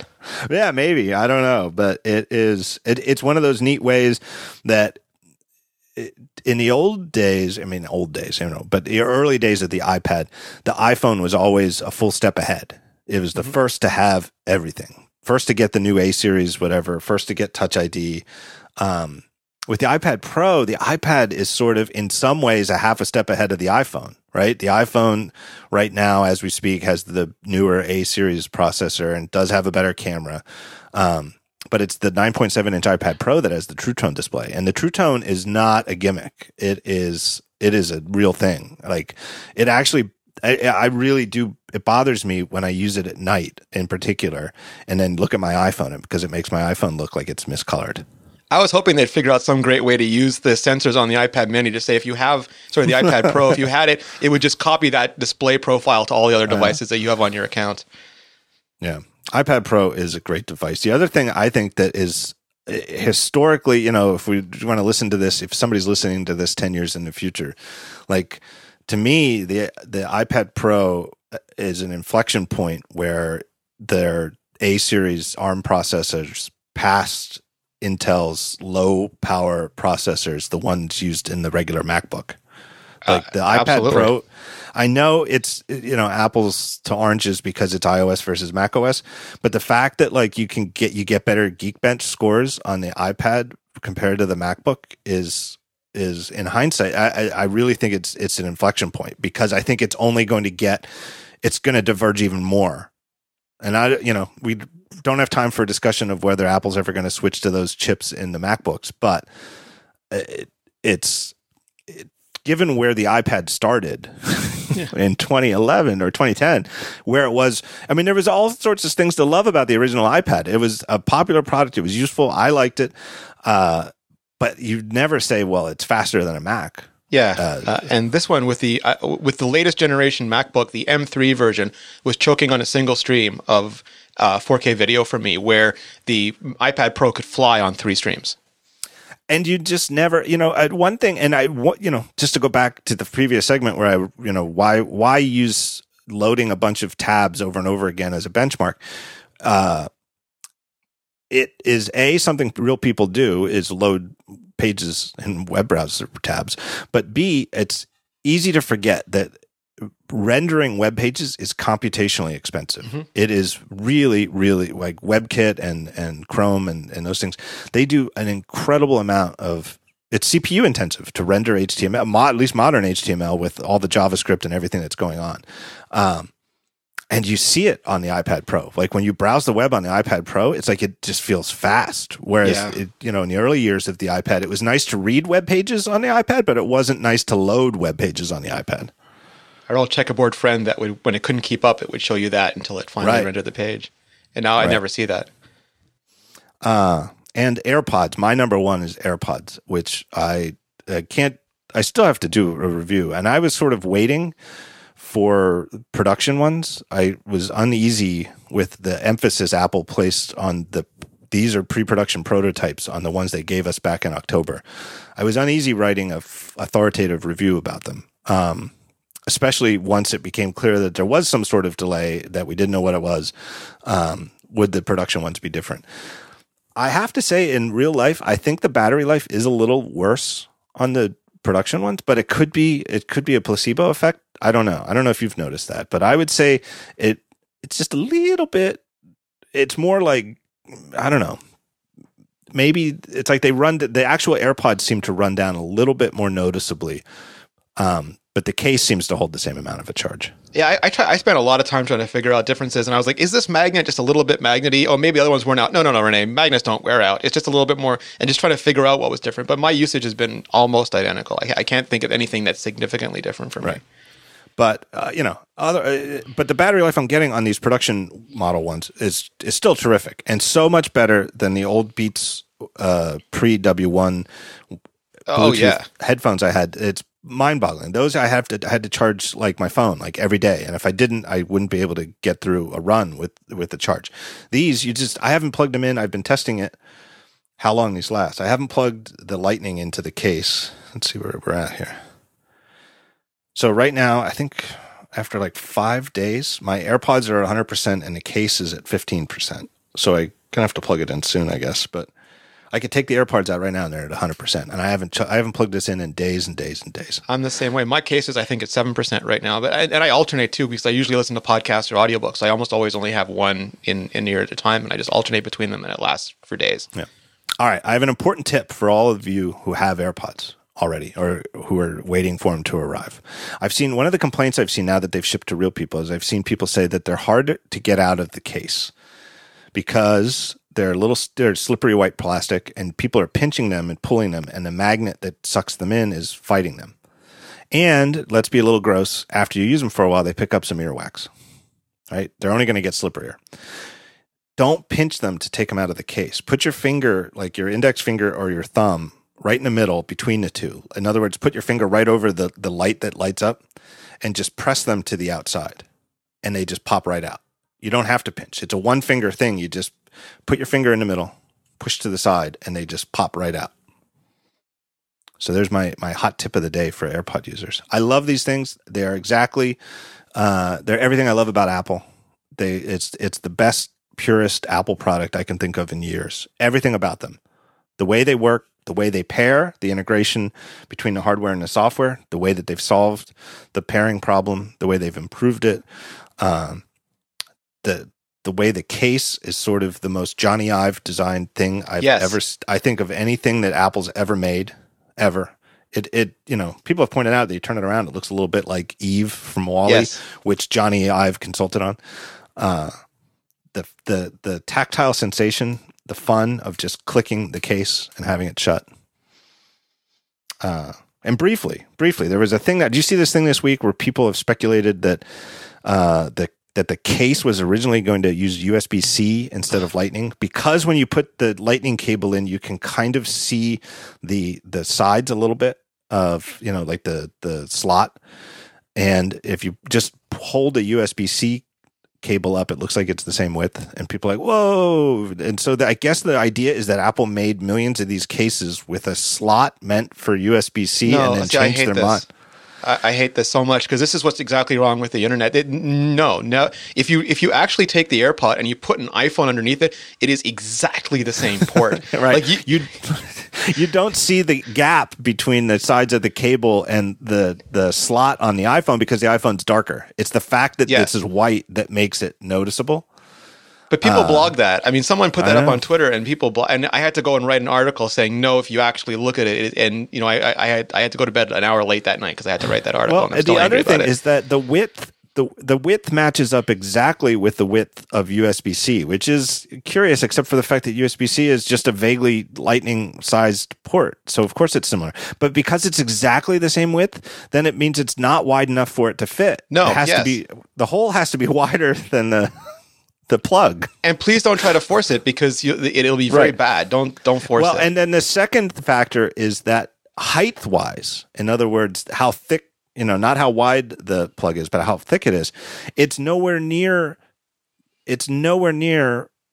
wide enough for USB-C. You can't even fit the corner of a USB-C cable into this socket. It's nowhere near wide enough.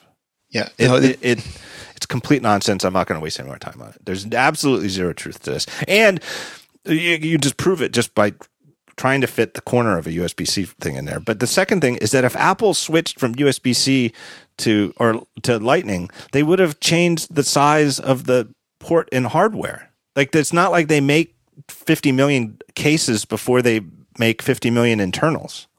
It is exactly the Lightning port that they have used for devices going back from the beginning of Lightning. There is no difference. It's a nonsense. It's the equivalent of fake news.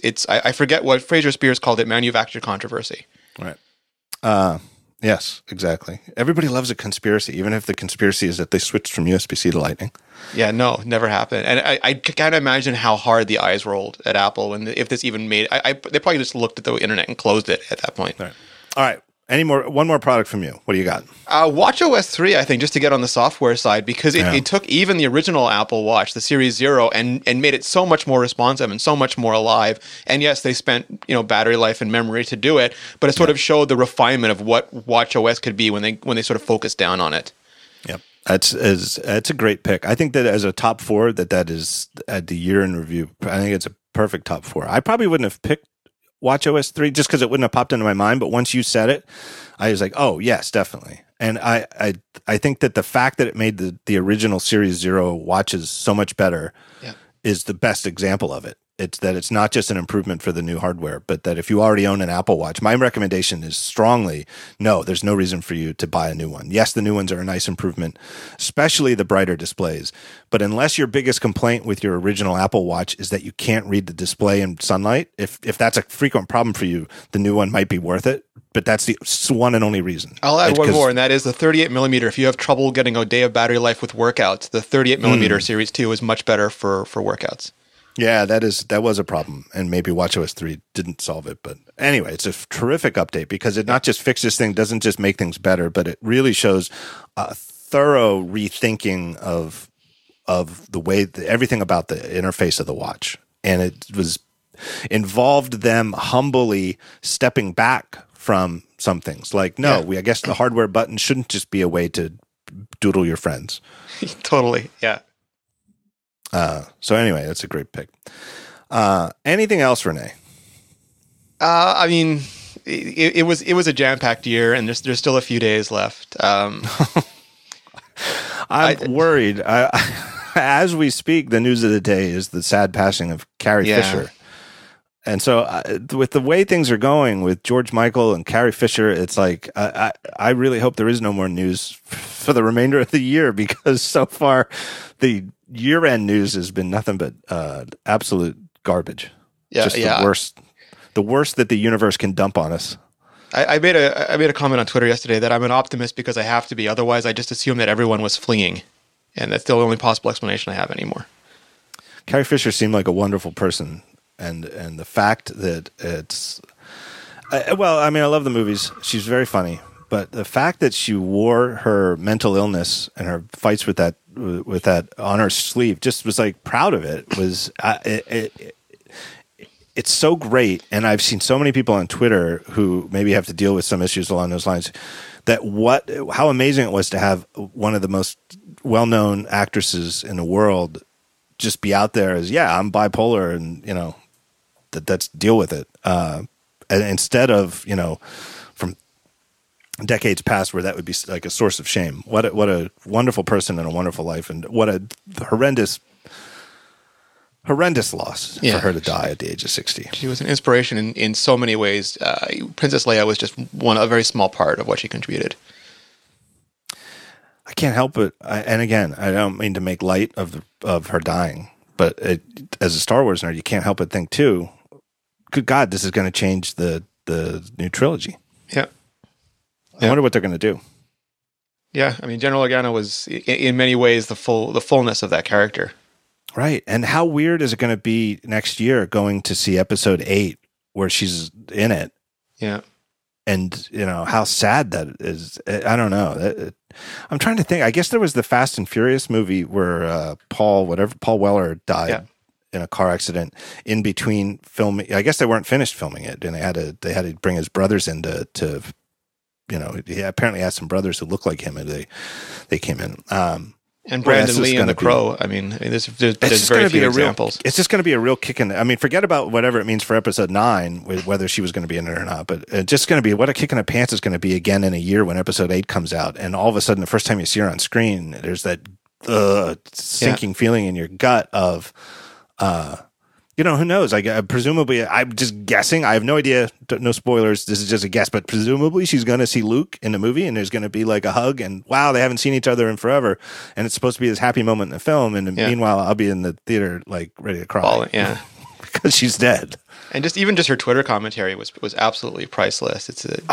Could you read it? I had such a hard time reading it. It was almost like, to me, like deciphering a puzzle. I almost enjoyed it like solving like a little mini 5x5 word game.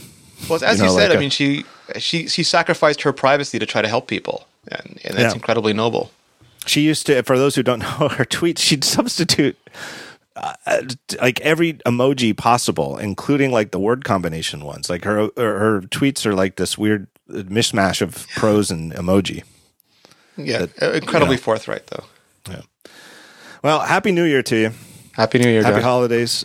Thank you for doing this. Thanks. It's become a mini tradition to do the year in review with you. Thank you. I love it every year. Well, I'll see you soon, I hope. Absolutely. All right. Thank you, Rene. All right. Thanks, John.